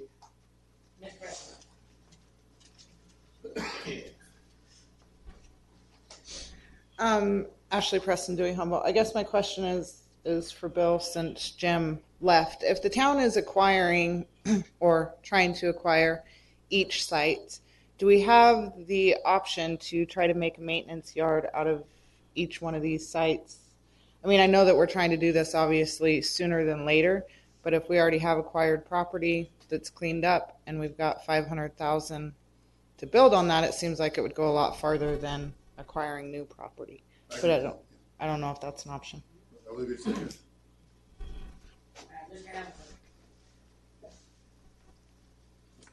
Jack Hamilton, Dewey. I agree we have to move forward. And it's going to probably come down to price. Everything costs money and whether we can afford it or not. And I'm going to offer something a little different. It doesn't meet your criteria, but it solves two problems. And that's at the corner of Pony and Kachina Place, where the land goes up to the high school. There's two properties in there. They were about $30,000 a piece. They were about 1 1/3 acres, something which is not. But when we had the Goodwin fire, we didn't have a problem of evacuating the upper Blue Hills. We had a problem getting on Highway 69 because all the lower Blue Hills and upper Blue Hills were trying to get out. And there was an hour weight or so there. Firewise recommended buying these two pieces of property and exiting out through the high school.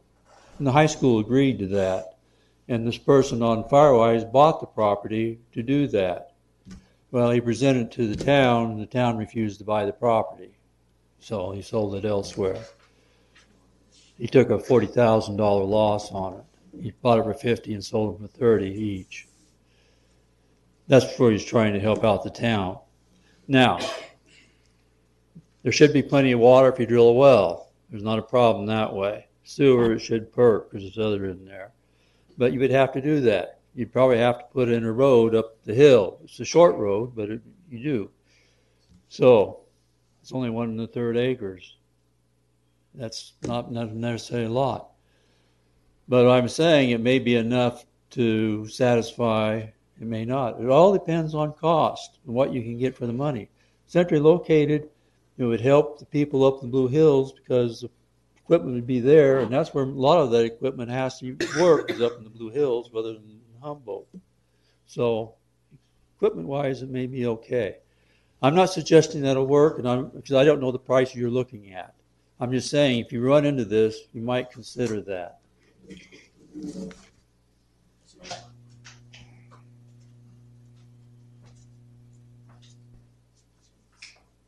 Tom Millette, Blue Hills. I brought this up once before briefly about Main Street. We talked about community center and doubling the size of the building. Would a 40 by 60 suffice for you guys? A lot better than we got.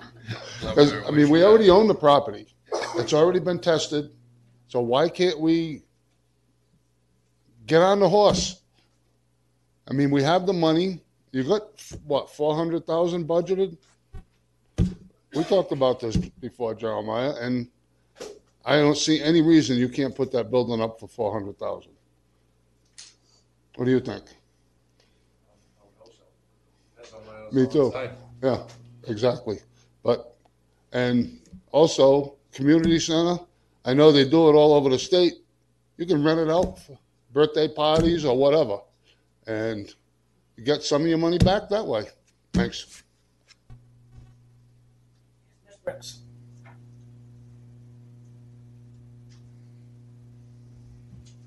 Back in suitcase, Bill. Thank you, Mr. Mayor and Council, for allowing me to address you. Karen Brooks, Humboldt. I think we need to act more aggressively on the 16 acres plus 8 acres parcel. It is got its own well at this time. It's got a storage tank at this time. It's also very close to the town water facilities, and just down the street is natural gas. That would allow us to have a community center. That would allow us to have town hall. That would allow us to have public works. That would allow us to have some recreational facilities that we can rent out and utilize and everything. And it would be a town center to attract our citizens and visiting people too. We could be competitive with Little League softball, soccer, and all sorts of sporting events. So that person might not be overly eager now, but they quoted us a price at one time. And I think we need to be more aggressive in trying to acquire that. It's flat, that needs very little groundwork. It also would perk very well. It's a sandy soil.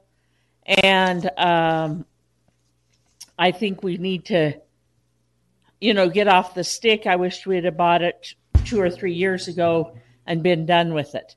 But I got thwarted then too.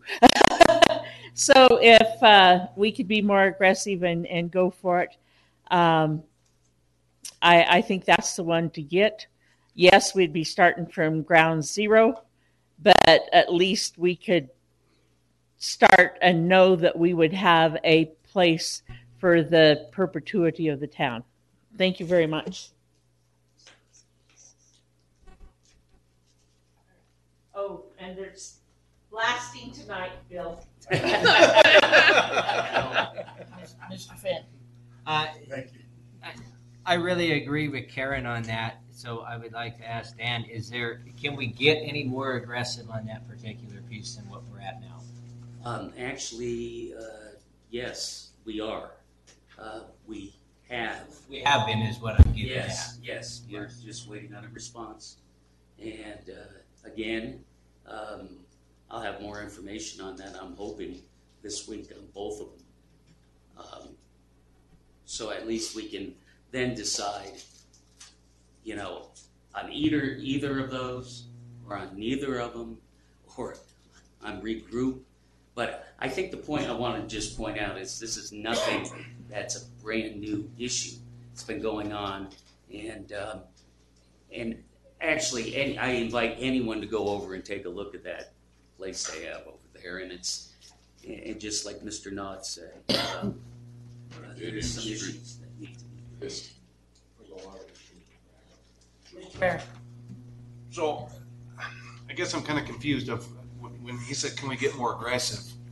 What exactly does that mean? Because we're waiting for a piece of paper to be signed allowing us on the property. How much more aggressive can you get with a property owner to say, sign this piece of paper? If they don't want to sign it, they don't want to sign it. Then we just need to wash our hands of it and move on. Not sit here 4 or 5 months waiting for somebody to sign a piece of paper. To me, it's almost obvious that they don't want to sign it. They want nothing to do with it. So let's move on.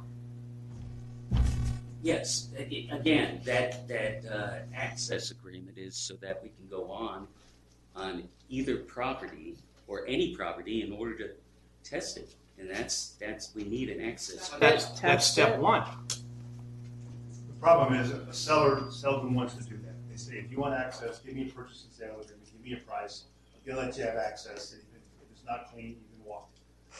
What you need, that's why we're not getting the access agreement signed. Sellers don't do that often.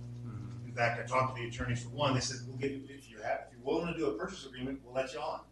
I've listened to a number of opportunities. You need to figure out which parcel is first on your list, and you need to tell us to authorize the purchase price and put it in a purchase agreement. Okay, that's what we should do. Who's going to make a motion? I would like to make a motion Okay.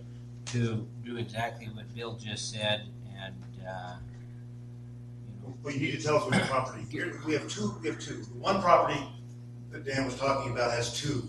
I would like to prioritize the 15.95 and 8.64 acre parcels over the other one. Yeah.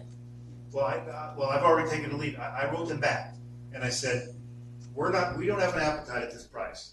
If you could split the two parcels, because I understand you've done that in the past, and give us a price for each parcel, and they've done that before, that may bring you a parcel that you find attractive. But then what they're saying is they want a purchase agreement. You have to tell us that you're willing to commit to buy that property if the environmental conditions are fine. I would like to make a motion to proceed and actually make a purchase agreement on that parcel if they come back with the. Let me report back. I sent them. They sent me a letter. I sent them an email today, and I said, please divide them up. If they divide them up, I'll report that at the next meeting, and then you can authorize us to do a purchase agreement. So is this the property that they jacked up the price, or is it the same price that we were talking about? Or the two properties? The price is too high. No, Price was it's never given to council. Yeah, it was. It's at the same amount. The idea is in the past, I broke them both out separately when I looked at it. I said, please give us split them out and tell us what the purchase price will be. We'll report it to you, and you can decide. But I don't think we were ever told, were we? Well, because we have nothing to tell, because we don't have any prices. Well, the price. Well, you could The have. price was too high. Okay, the price at one point was brought to council before some of the council members were on here.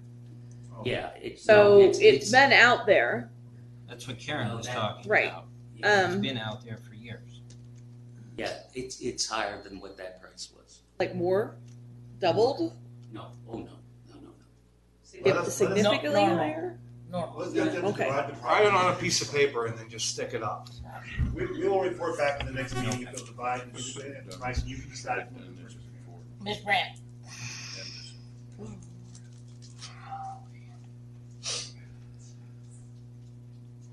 Sue Brandt, Humboldt. Okay, so yeah, you kind of almost answered my question. What kind of money are we talking about here? I want my money spent wisely. I want this town's money spent wisely. You got a piece of property that they could move into essentially tomorrow. I want to know how much money this land is going to cost and how much it's going to cost to start building from scratch. It makes no sense to me to do it that way.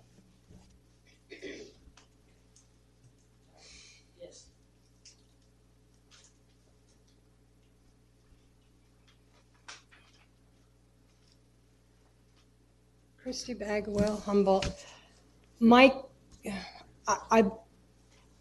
I believe I know the property that already has buildings on it and that would be a relatively good setup for public works. My concern with that particular property, and one of the reasons that we do need access for soil testing, is the contamination that is likely on that property. Public Works is already in a questionable situation as it is, and I don't think they should be exposed to another questionable situation. Thank you. Mr. Preston.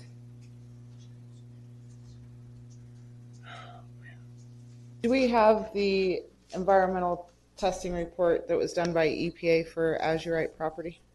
Yes. Can somebody tell me off the top of their head what the numbers were found on that property?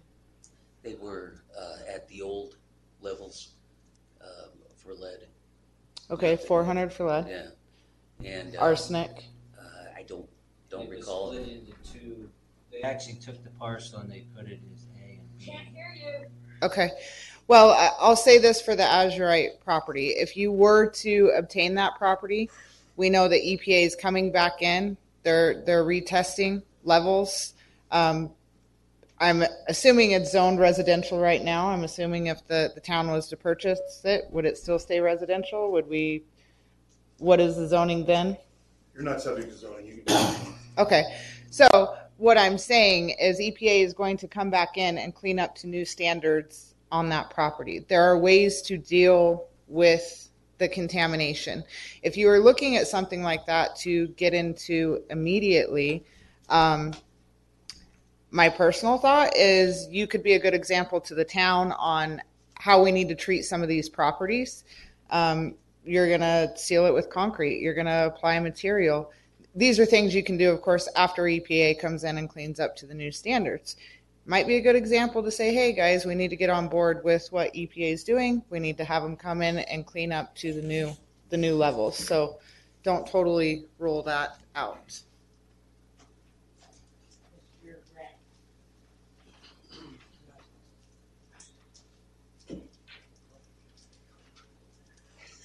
Clifford Brandt, Humboldt. I've been to the Azurite property. The whole back area where you might be putting your public works is already concrete slab. It's got a block wall all the way around it. It's got a huge building that's very tall. You can get a motorhome in there with a pit to get under your vehicles to work on it.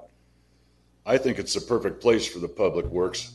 I don't think there's any issues with contamination where the public works would be because it's all concrete already. Thank you.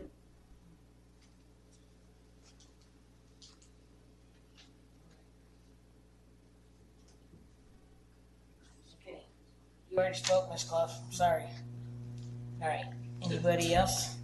Okay, seeing none. We will move on to item B. So would we?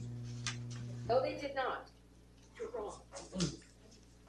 All right. 9B. Did we second it? Did we go any further? He said the way. Okay. I didn't. Are you on 9A or 9B? B. No, B. Okay. Yeah. Let me read it first. Okay. Discuss some possible action regarding the purchase of several pieces of equipment by Public Works to include a new John Deere 4 Series tractor mower, a used Freightliner M line dump truck, a tailgate spreader for snow and ice. Mr. Field. Yes, that's, these items, we actually have some numbers for you. And if Jake can tell you what he has found, that would be good. Thank you, Mr. Petty. Let's go with the first one. Let's go with the tractor. All right, well, I've been talking to John Deere's statewide representative government salesperson, and I've got a couple different quotes for 4 Series tractor, and they're only about $1,000 difference for 15 more horsepower. The first is the 4052 that has 40 PTO horsepower. And the final out the door on that setup, and I had him quote with the broom attachment, which added quite a bit of expenditure to it. That's something that we could take off and pursue later in the future if we decide it's just too much money. But the price for that one out the door is $82,098. Not with the brush? Yes. With the brush? With the broom? Yes. And then the other one is a 6044 that has 52 horsepower, PTO rated horsepower. Which the thing with that is if we were to ever decide we want to use different implements on the back in the future, it has enough horsepower to run any of the other implements later on if we needed to buy a different implement for it. And with the broom attachment to that as well, the price was $83,930. So you're only talking $1,900 difference for 15 more horsepower. And the closed cab machines, mower we have right now, the open cab is just miserable. All right, Mr. Nolan. Yeah, can't this equipment be purchased, lease purchased? And does that have to have our approval, or does that can just go with your approval? So, yeah, I think it still has to have the approval, but The amounts are higher than his authority. Well, again, that $5,000, but you're buying something lease purchase, and you're going to depreciate it over the years. You're committing the town to a substantial sum. I think it's over his authority. But it is. Okay, I'll make a motion. We go ahead and buy the one with the more horsepower. I would second and that. equipment. Okay. And then we can pay cash for it, right? Yeah. Not necessarily. if you can leave it to Lars and myself, Right, our right. discretion to Yeah. take the The best. the best way to purchase it. Okay. And that was the higher horsepower one. The second one. Yeah. Yes. All right. Is that a cab? Got a cab on it? Yes, sir. With air conditioning for? Yeah. Okay. Okay.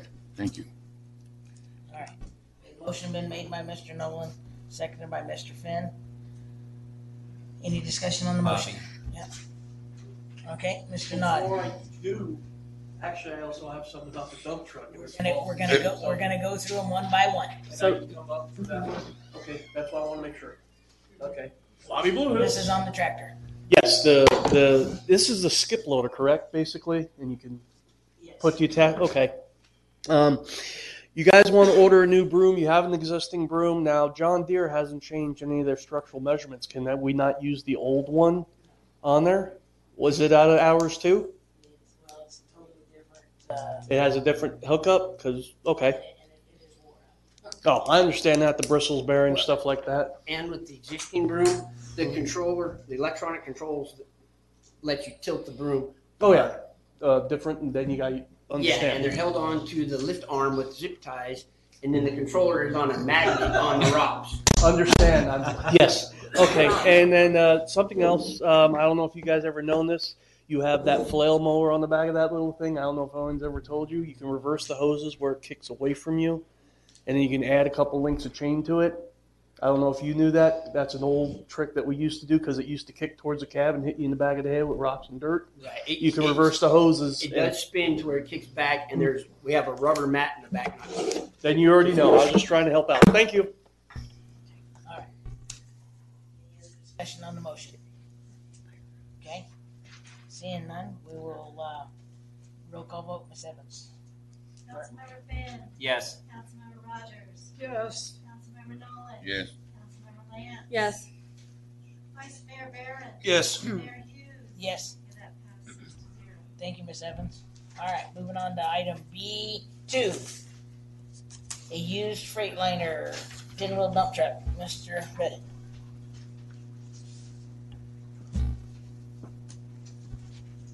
Ready. Yeah, and like I said, we've started the dump truck search since I came into this position. I know Bruce was looking at it before. And I found one last week. It's in Levine at Tom Donaldson Equipment Sales.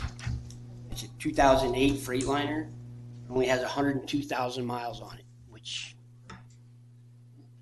is practically brand Mr. Mayor, I'll make a motion. We go ahead and purchase this dump truck.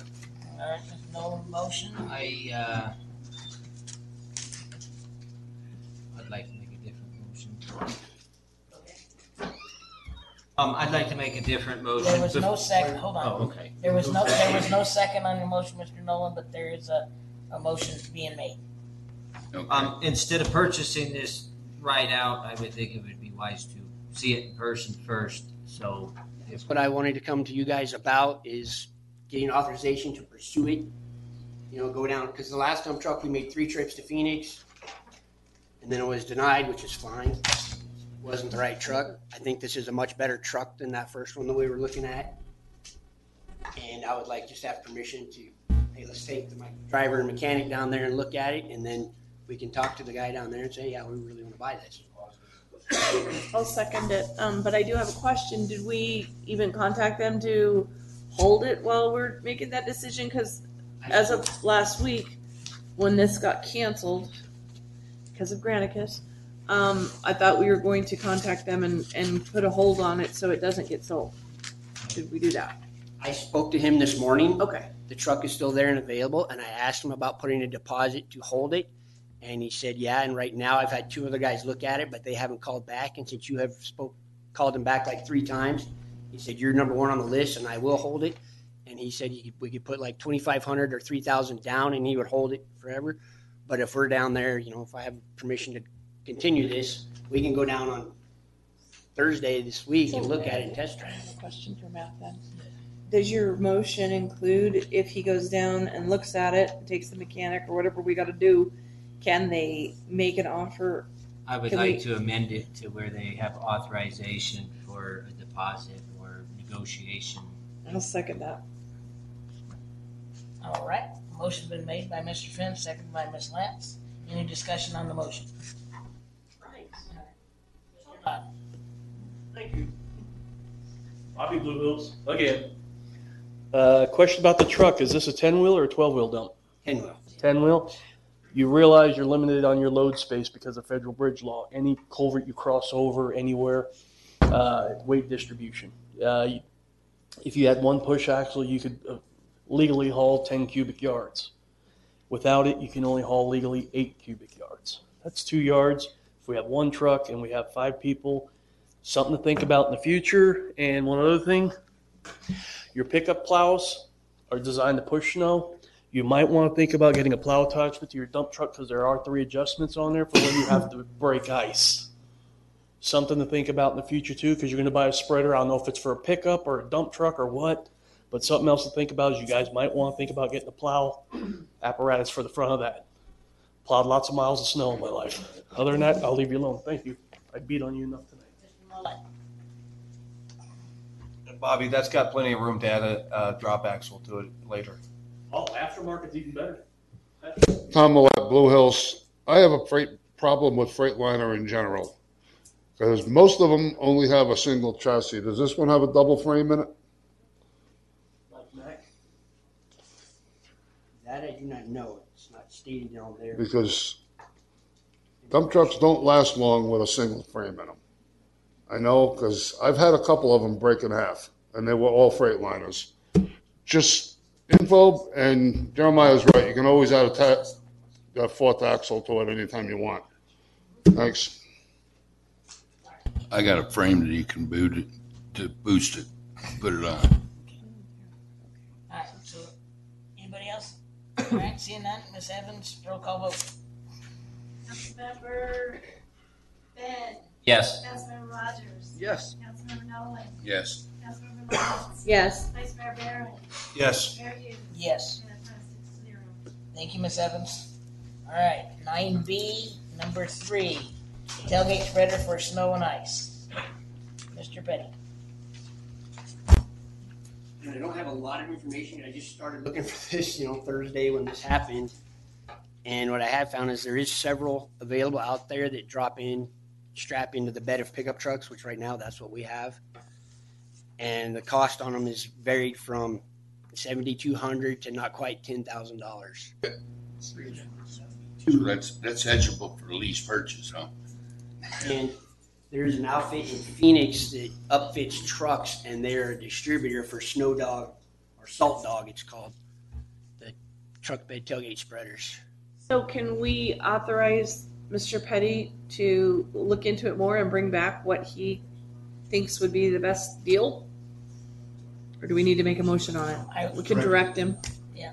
Is everybody okay with that? I was just gonna make a motion to let him buy Yeah, I'd a like to spreader. That second way we that. have one All right. for the next snow, which is Right coming. So that's my motion. I'll second it. I will get a hold of Drake down in Phoenix and say, hey, what can we do? And let's get them ordered. Customized to fit the trucks that you have. What was the Two high trucks. amount? 2 spreaders, right? 2 trucks, 2 Yeah, you spreaders. gotta have them for both sides.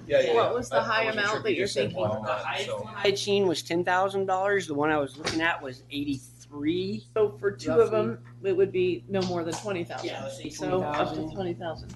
Okay. All three. But that's not install, right? No. That's just purchase, yeah. Yeah, but okay. And then you they're maybe almost, other things they're involved almost with dropped. that. It's probably $500. Is we'll have to get Cinder's truck down here from Flagstaff. But that's, hey, we buy 10-wheeler, we can go get them ourselves. Stuff.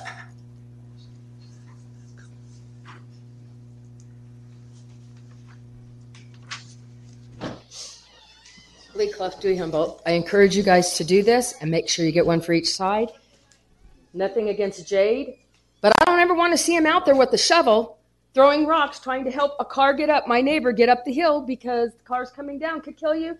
And $10,000, $20,000, $30,000 is not worth any town person's life. So I encourage you guys to do that, and I do appreciate what you did, but it really scares me when I see that. So I hope you don't do that again. But please, this is very important, and I appreciate the mayor saying do it now and not put it off, because this is January, so we need to make sure these guys are safe. Thank you. Brent.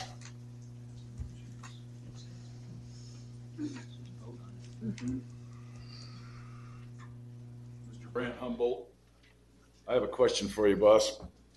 Is this cinder as slippery as sand on a motorcycle? That I don't know. I'm not a motorcycle rider. Yeah, I am, and I ride these roads probably 4 times a week, and you spread sand for the last snow, and you didn't clean it up. So my question is, you're going to spread this stuff. How are you going to clean it up when we don't need it anymore? Because it's dangerous on a motorcycle. That's why they got the new broom. For the new I was going to say, does this broom come into play? Let's put it to work. Thank you. And I had my guys brewing that. I was going this there. morning. All right. Any other on the motion? Seeing none, Ms. Evans, roll call vote, please. Councilmember Finn. Yes. Councilmember Rogers. Yes. Councilmember Nolan. Yeah. Councilmember Yes. Betts. Vice Mayor Barron. Yes. Mayor Hughes. Yes. Yeah, passed 6-0. Thank you, Ms. Evans. Mr. Mayor, you Yes. don't need me for C or D. You need me for the open meeting. And Yep, you ready to roll? Yep, let's go. I've got blasting. Let's go. Let's go. Okay. It's not till 10. Item 9E. You be quiet. I gotta get up there, and I didn't bring a bag. I've stated before at my cost. I gotta get home. 9E. Here's the issue. There's a second issue on the open meeting law. We wanted to discuss with you, and we're gonna do this in the open. Whenever there's an open meeting law violation, there's 2 ways they can have one. One, there was an action that was not properly agendized, and the law is real clear. You have to ratify the action in a public meeting. If there's a discussion among councils, or if there's an agenda item that was discussed with no action, you still have to remediate it, and that's what we're going to do tonight.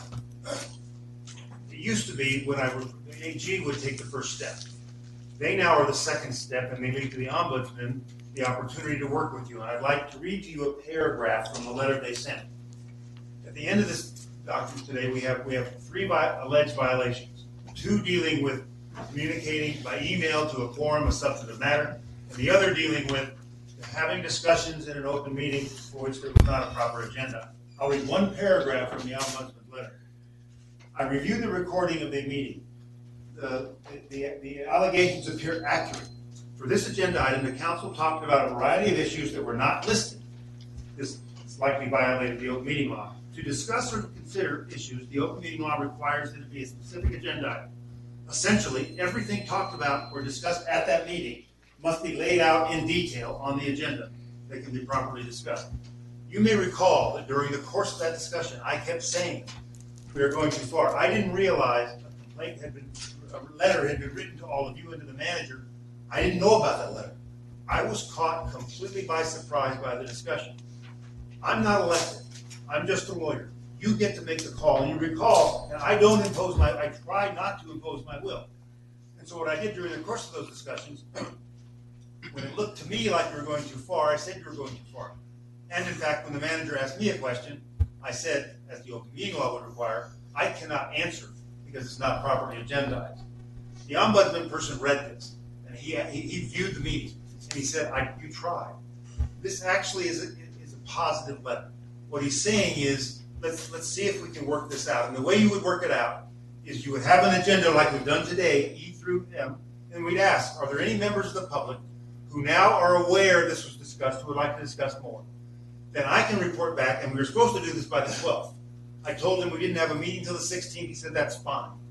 I'd like to be able to write a letter to him to say, we understand there were unintended violations. 2 as to emails that went to a quorum on a substantive matter, and they're in your document, and 1 dealing with items that went too far. I'm telling him they were unintended. I'm telling him that for the discussions that were at the last meeting, some were permitted because I kept pushing back, but some were not. And so the way you would cure that tonight is to ask the public if anybody has any discussions they'd like to add, E through M, we'd be happy to discuss now so I can report this was properly agendized and we remediated that way. Here's the reason I'm saying this. We now have 3 allegations in the back. If you have more, the AG will hire an attorney that will bill you twice the hourly rate that I bill you to sit there and watch every meeting. And I've had clients have to do that. What they're asking for here is review the above, acknowledge to our office there was a violation. I believe there was. I told them it was unintended. Outline the remedial measures. It would be allowing the public to discuss the items E through M tonight if they wish. And then I think we should schedule another open meeting law session. Because I can tell you, if we continue to have violations, the AG will appoint an attorney, and you'll be paying him or her hourly rates to come all the way up here. I bill half-time. They would bill full-time. And their rates would probably double mine. And so my recommendation is Mayor, is to ask, and Jeremiah, what I'm saying is had I known about the letter, I would have gotten to you much like I've gotten with Councilmember Nolan when there's a conflict. I said, Councilmember Nolan, this is something you have to recuse yourself for. And so that I would have said to you, let's have this. And what you can easily do is what I've said throughout, because I didn't know about the letter, is to say, this item, I would like direction on this. I would like you to come back and give direction to staff. That would have been permitted. But the minute we started to have dialogue on the item, that went too far. And the way to fix it is, if any member of the public would like to speak tonight, they can. I can say we offer, that way, this has been agendized, and he said, agendize it. I can write the letter tomorrow to say, we understand it was unintended. We don't believe all the discussions were violative of the open meeting law. Some might have been. So to avoid that, we've allowed the public to speak on everyone, so that's what I'd like to do. All right. So that being said, does anybody have anything that they want to discuss E through M? Okay. I'm going to start with E. E? Yep, E. Yes or no? E. I'm going down the list. E. We'll let that one go. Okay. F. All right, come on up, Mr. Mullet. All right, Jack. Jack Hamilton. My problem here is discussion and possible action. What action are you going to take? May I interrupt? They're not taking any action. All they're doing is giving you the opportunity to talk. They're going to take no action other than let you speak. No action tonight. Just talk. Okay. I read it different because this is for you. Why I wrote that? Because I didn't want you to write them a letter to say they gave us direction and he didn't tell me.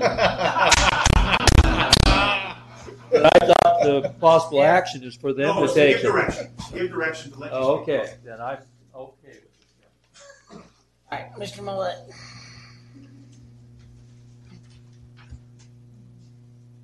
I only have one thing to say about Blue Hills Access Road. We budgeted $300,000 for this 2 years ago. What happened? We can bring this back up on What an you item, should say right? is, what you say is, we will ask staff to come back with that, otherwise he'll get upset with me. We're Okay, Bill. We're gonna ask staff to come back and have a report. Okay, thank you. That's probably for all of these. Yep. Okay, thank you. All right. Ms. Buff.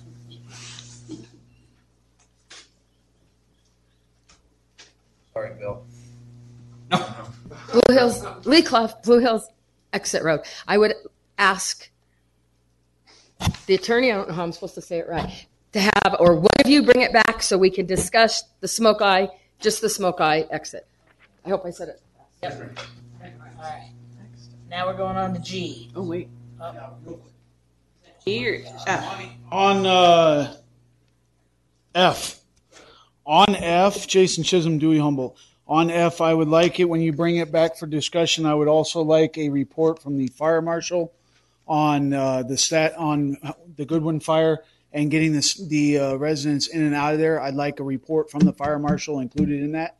That's all. Not the fire chief, fire marshal. Gotcha. Thank you, Dan. G. I Yeah, Ms. know. Brooks, come on up. Well, maybe I can dispute them. Right now, we are getting close. I've exchanged correspondence. We gave them a template. One of the property owners came back with changes. I responded, and we're narrowing the differences. I've now communicated that template to the other property owners so we can get this solved. That will give us a template we can use. Matt is, we should soon have legals. Your open meeting, your public records request, the reason we haven't given them to you is we don't have them yet. They're not, we had to redraft some of them. We don't have them yet. Okay.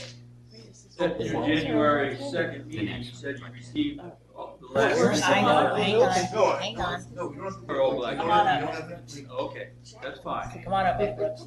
So are you on F or G? F. I'm on F. Okay. Karen Brooks, Dewey Humboldt. Thank you for allowing me to question. All I would like to request is that Mr. Sims pick up where Kay Bigelow left off on the possible easements and right-of-ways of like Prescott Dells Ranch Road, Rocky Hill Road, those that she found that were allowed back when those plats were first divided. And I don't want to lose those. Thank you. Thank you. All right, G. K. H. All right, I. Yes, H. Can I say something on this, or is this just? Oh, yeah. Yeah. Okay. No, this is agendized. Now we can talk about it. Okay, so just Which quickly one? G or cover H? Sorry. H, Okay. the Butte Street. All right. So this is one of the reasons why I asked how much it costs to do testing. Listen to Jim sit there and say, do we want to do additional testing there? We spent $14,000. I understand that was the property next to it, but still, if we do additional testing, it's going to be a boatload more money. When we could just simply, the park is a bowl as it sits right now with a water crossing going between it. Culvert it, bring in material, slate over the top, elevate it up, make it a lot more flatter, nicer. It takes care of the compromised, contaminated areas. It's covered, and it gives a lot more square footage, flat, usable space to do stuff for kids. So that is a perfect direction to staff to come back with a recommendation on that very point. That's exactly how the open meeting law should work. Okay, Dan, we're nodding our head for direction on that. All of us. All of us. Cap Butte Street Park. Yes, come on up.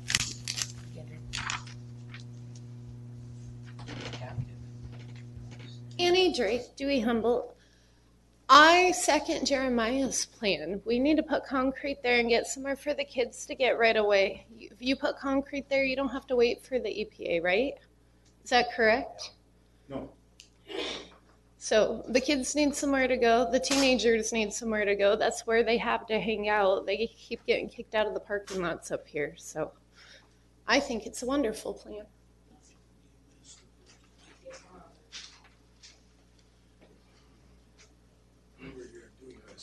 Mark Courtney, Dewey Humboldt. Bradshaw Mountain Environmental in Prescott Valley can also test soil samples. I don't know if you're aware of that. And the prices that I've heard here are significantly higher than what they charge. So I might want to contact them, get some pricing. Turnaround time is usually about 10 days. Anybody else on H? Okay, how about I? Yes, Miss. I would like to have an update on that. Have we contacted the Army Corps of Engineers? Have we made aware of all low water crossings that we're dealing with? That type of stuff.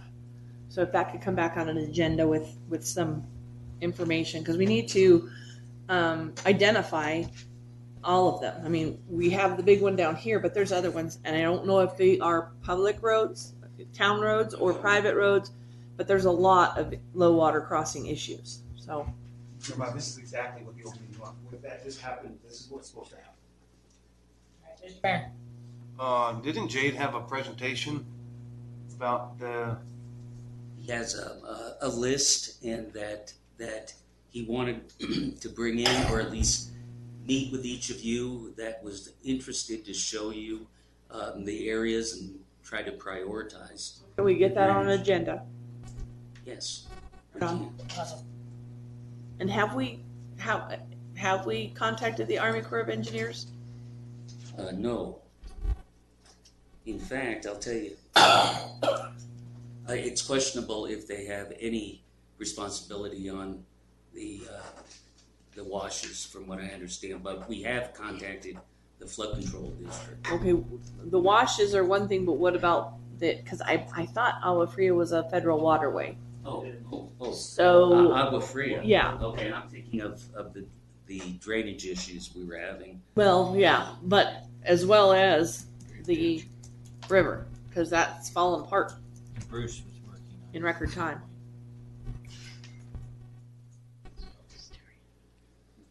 Could I don't know what you got on the 6th, but could you put that on the 6th of February so we could address it? Because I know there's some pretty critical issues that need to be tackled sooner rather than later. Yeah. That's the drainage issues. Right? Yeah. And then do we have Simpo is when Vinny's coming to do a presentation? We don't have that scheduled yet. Okay. But he does know he needs to give us one.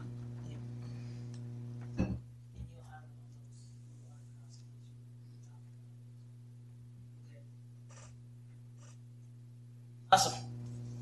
All right. Any other discussion on I? Okay. How about J? Let's discuss that one before, but let's yes, Mr. Barron. So I know we've kind of skipped over it a couple times, and we really haven't nailed down any solid details about it. I know the other properties kind of came into play, but I still think something needs to happen. Something needs to be done. It's not, to me, it's not a waste of money if we build something, because even if we bought a big piece of property and put all this stuff on there, we're talking years before everything's actually developed. Whereas utilizing the building, Public Works could utilize it, soon. We could have a community center soon.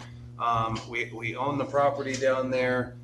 It just as a fact of narrowing down the details of exactly what that looks like and moving forward with it. So, I had an idea of a steel building, do a full-on kitchen, with St. Mary's in line. That's a perfect spot for it. Not using the school, we could use that for big gatherings and everything else. So, I think we need to take that a little bit more serious and come back with some ideas of what that would look like. And I think it's simple and fairly inexpensive to me to put something like that together. So it's not well involved. And then Dan, you want to tackle that second part when you get done?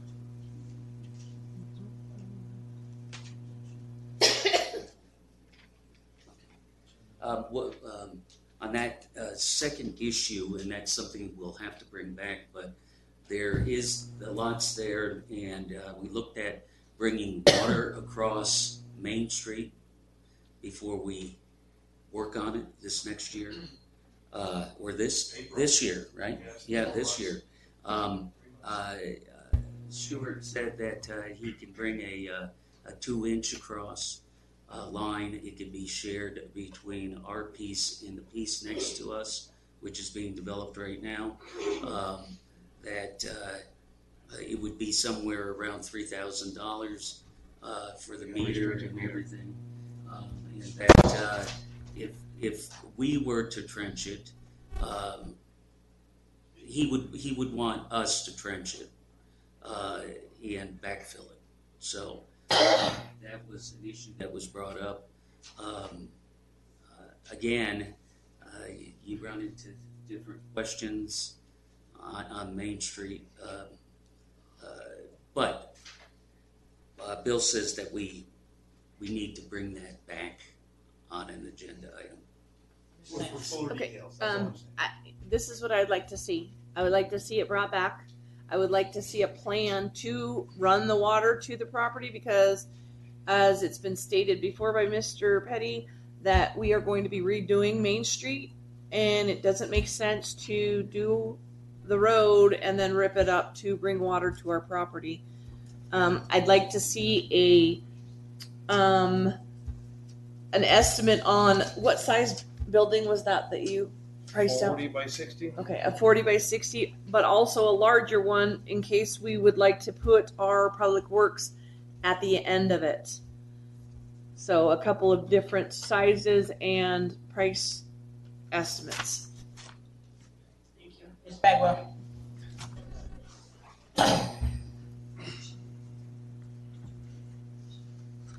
Christy Bagwell, Humboldt. This is actually from Ashley, who needed to leave for her son's birthday.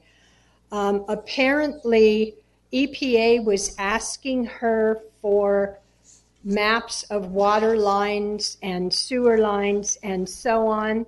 So everybody maybe we should find out where all the real water lines and sewer lines and everything are running through that property and the area around it. Bill, I don't know if you can elaborate on what Ashley's talking about in her meeting with EPA. They asked where these lines were, and we admitted we don't know. And so we thank you for saying that. We should ask everybody who was watching this, if you have any information about the location of water lines, please let us know. Water company. I am going to have to call into Stuart so that we can get what he has. Water company, they know where his lines are now. So do we want to put that on a future agenda to bring that back? Maybe as the next study session or. All right. Yes. It's not just water, there's an old sewer system there also. Yeah, that just was found. Make sure we didn't even know we had sewer. All right. Any other discussion on J? Okay, seeing none, we'll move on to K. Any discussion on K? All right, Mr. Finn. Yeah, when you get the price back, We will. I will report back what the lawyer tells me. Then we will give you a proposal that you can look at and give us direction to proceed. Perfect. Perfect. And that is on just the one property or both, or where Right are we now, at now? I'm going to come back. We'll give you the opportunity to look at both properties. It will Okay. be a slimmed down property with one parcel. Gotcha. That won't give us an access, but one purchase agreement. And then you can decide, is that price worthwhile to proceed? Or go to the other property. You get to make the call. We'll do it at the next meeting. So on those properties, are we looking at, you're going to be both separated properties back Yes. that we can talk about? Yes, Okay, yes. thank You'll you. have two options. Mr. Barron. Could you send that to us in email when you get it? And that So way we we can don't have forward it it, to anybody. have it beforehand? It's not me you have to worry about. All right. Yes, I can do that. Any other discussion on K? All right, we'll move on to 11, or L. Discussion possible act regarding status of Prescott Valley water issue. Mr. Phil. Yes, does anyone in the crowd have any questions about that? Anyone? Okay. Nope.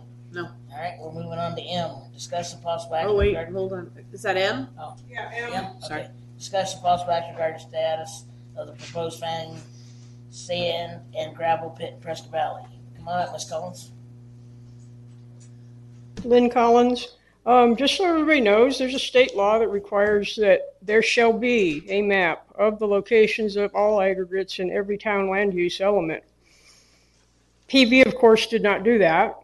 I have my own opinions as to why they did not do that. And ours also does not have one. But if those things were in place, maybe we wouldn't have houses built downwind of dust. Thank you. Anybody else? All right, seeing none. And in, Mr. Sims? I know, but we already discussed that, so we can. Okay. If you don't mind, All right. thank you for Can I accelerating just it. can I just ask one thing of my council here? Do we all realize now that when someone sends an email to all of us, we cannot respond to everyone, okay? So we can only respond to that person. Please, Yes, ma'am. please understand that. But I think, I want to stay away from the AG. I want to say that we will acknowledge there were some unintended error violations. We've taken steps tonight to make sure the public had every opportunity to talk on each item. We've talked to the council about not recirculating emails, and we will invite them to come for a training session. Thank you. And I'm going to get them for this our last. Have See you you- guys. Thanks, Phil. It's close. Be careful. Don't get mad at me. Don't speak. Don't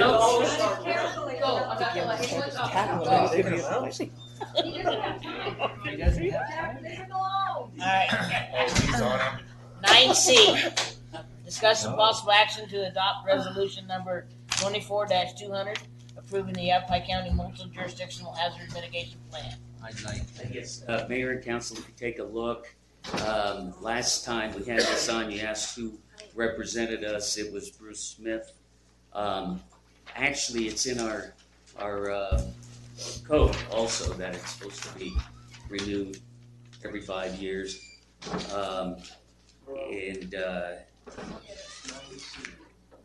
Okay. And that's about it. All right. We've entered them before.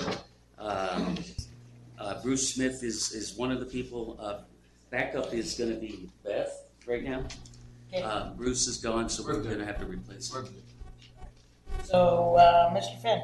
Yeah, I'd like to make a motion to adopt resolution number 24-200, approving the Yavapai County multi-jurisdictional hazard mitigation plan 2023. Second. Okay, motion been made by Mr. Finn, seconded by Ms. Lance. Any discussion on the motion? Seeing none. Ms. Evans, roll call vote, please. Councilmember Finn.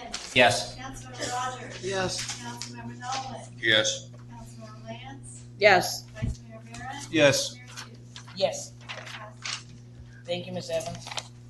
9D, discussion on the first hearing on ordinance 24-203, amending Town Code 30.031, mayor and vice mayor appointment, power and duties. Mr. Field. Yes, Mayor and Council, if you recall on the last vote of that we had for the vice mayor, issue came up, and what eventually happened is what is proposed here. If we have a situation where there's two or more council members that satisfy the criteria of being appointed, what this does is it leaves the vote to the remaining council members or all the council. Yeah, I'd like to make a motion to take the additional language to the code under subsection E, appointment of vice mayor terms as follows on 9D. I'll second. We have to have a second hearing. I didn't think we had a Oh. motion. Oh, It's it's a the no first motion. hearing. Oh, okay. Just Yeah. discussion. Okay. Says discussion right there. Gotcha. All right. Mr. Nolan. Yeah, I'd like to see it where the mayor's only got a 2-year term. I think the mayor ought to have his prerogative of who he wants for for vice chair. And he should be able to pick that, and not the whole council. I mean, it's a 2-year term, and, most of it, if anybody's been a vice mayor, they don't hardly do anything anyway, so very seldom except run the meeting if the mayor's gone. So I think that it would benefit the town, myself, if the mayor could pick his vice mayor at the time for the 2-year term. Ms. Lance? I disagree. I like this, and I think that we should give direction to move to the second hearing. Sorry, I couldn't think of hearing. Does everybody let Terry agree? Yeah. Okay. Yeah. Thank you. Ms. The Clark, language come on is up. perfect.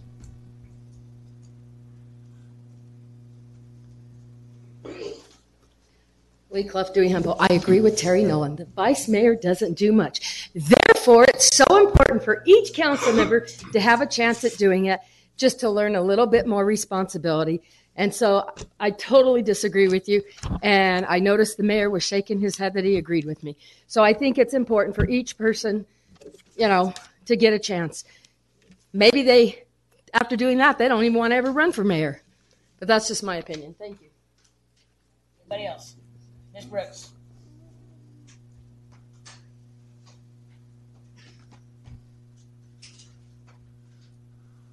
Thank you, Mr. Mayor. Council Karen Brooks Humboldt.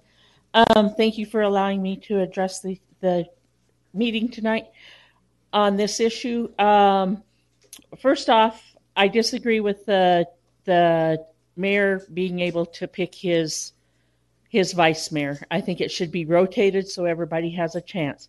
Secondly, we need a section in here that addresses if somebody has had a prior term as vice mayor, does that include the current council, or does that include, say, a previous term that's had a gap? Say like Terry Nolan. He's been vice mayor, I believe. Weren't you ever vice mayor, Terry? I thought you were. And then mayor and everything. But, then you've been off the council and then you've been back on. So I think it's very important that we prioritize, say the new members being rotated. And then if they've had a prior stint on the council and they've been vice mayor or haven't been vice mayor, then that comes into the rotation.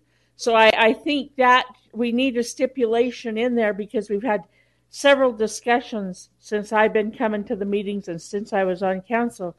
What's the status of somebody that's been previously on the council that may or may not have been vice mayor and everything? So we need to look at this again and add that into the code since we're going to change it or address it. So we address all the problems at one time. Thank you very much. Wasn't that settled last time? With Bill saying that it didn't matter when it was. No? That's what he said. It's unclear what our code says. I read it differently than someone else reads it. So, Mr. Field, will you confirm with that? So if it comes back with added, can we still have the second hearing or do we have to have another first hearing? I think you're going to have another first hearing. Okay. Well, that's So- fine. Just correct it so it's more clear. So how do you guys want it? Can we just do an attorney opinion on it? Yep. Bring it back with what the attorney suggests. Yep. And that way we have it. That resolves the questions. And that teaches him further. Okay, any other discussion on it? All right. I had a question. What's that? Come on. So, Jason Chisholm, Town Dewey Humboldt. In the powers and duties description of the vice mayor or the mayor, does that allow the vice mayor to go out and be on KPPV radio station? Or is that only authorized for the mayor? I'm pretty Anybody sure can our talk to the ordinance says that we're supposed to get council approval on. So did any of the council have approval from the other day when Vice Mayor Jeremiah Barron was on KPPV radio station? Okay, thank you. Wait. For what? How was I on that radio station? You were on the radio I think station. we're off topic because this is only talking about the voting process. Okay, it's on the powers and duties. It's in the, it's on the agenda item. And it says, discussion on the first meeting of amending town code appointment power and duties. For resolution. Okay. For the description. Thank you. You can clarify afterwards. Mayor? Yes. If I can, I just talked to Beth. It was Bill that suggested this language, so it did already go to Bill. All right. Any other So discussion? do we on need it? to have it back for a second or a first? Are we changing it? Here we are again. Well, what this did is, this is if you have two that are at the same Right. same level, Right. let's say, and so it goes to the. So what the was question- Karen's question was, is if those two were there and one was already a vice mayor, do they get? From a previous council. That's what she was asking. Ms. Brooks, right? Yes. Yes. I Okay. know, I understand what she's saying. Yes. My mind was elsewhere. I apologize. Okay. Okay. Yeah, if we change it, then we'll have to go on it. All right. So can we bring it back on a study session so that, because there's no voting on the first hearing? Yes. Is there As voting long- on a second hearing? Or do we have to wait 30 days after the second? As long as So- it's done by the Voting on year. the second, then you have 30 days until it takes effect. Okay, so You got. That's when it's if on you a get work with the session. attorney, and he decides that the language should be different, put it on a study session. If he thinks that this language should stay the same, put it on a voting. I think it has to be on a regular meeting. And you got a study session after the next meeting anyway. Okay. We have a study session after the The next next meeting. meeting is a regular meeting. All right. So we got direction. Okay. Mr. Fields, you got direction. Okay, item 10, consider any possible action, special session of town meeting. There is none, so we'll move to adjourn, and we're gonna adjourn at 9:21. That was a little slow. Appreciate it. That's okay. I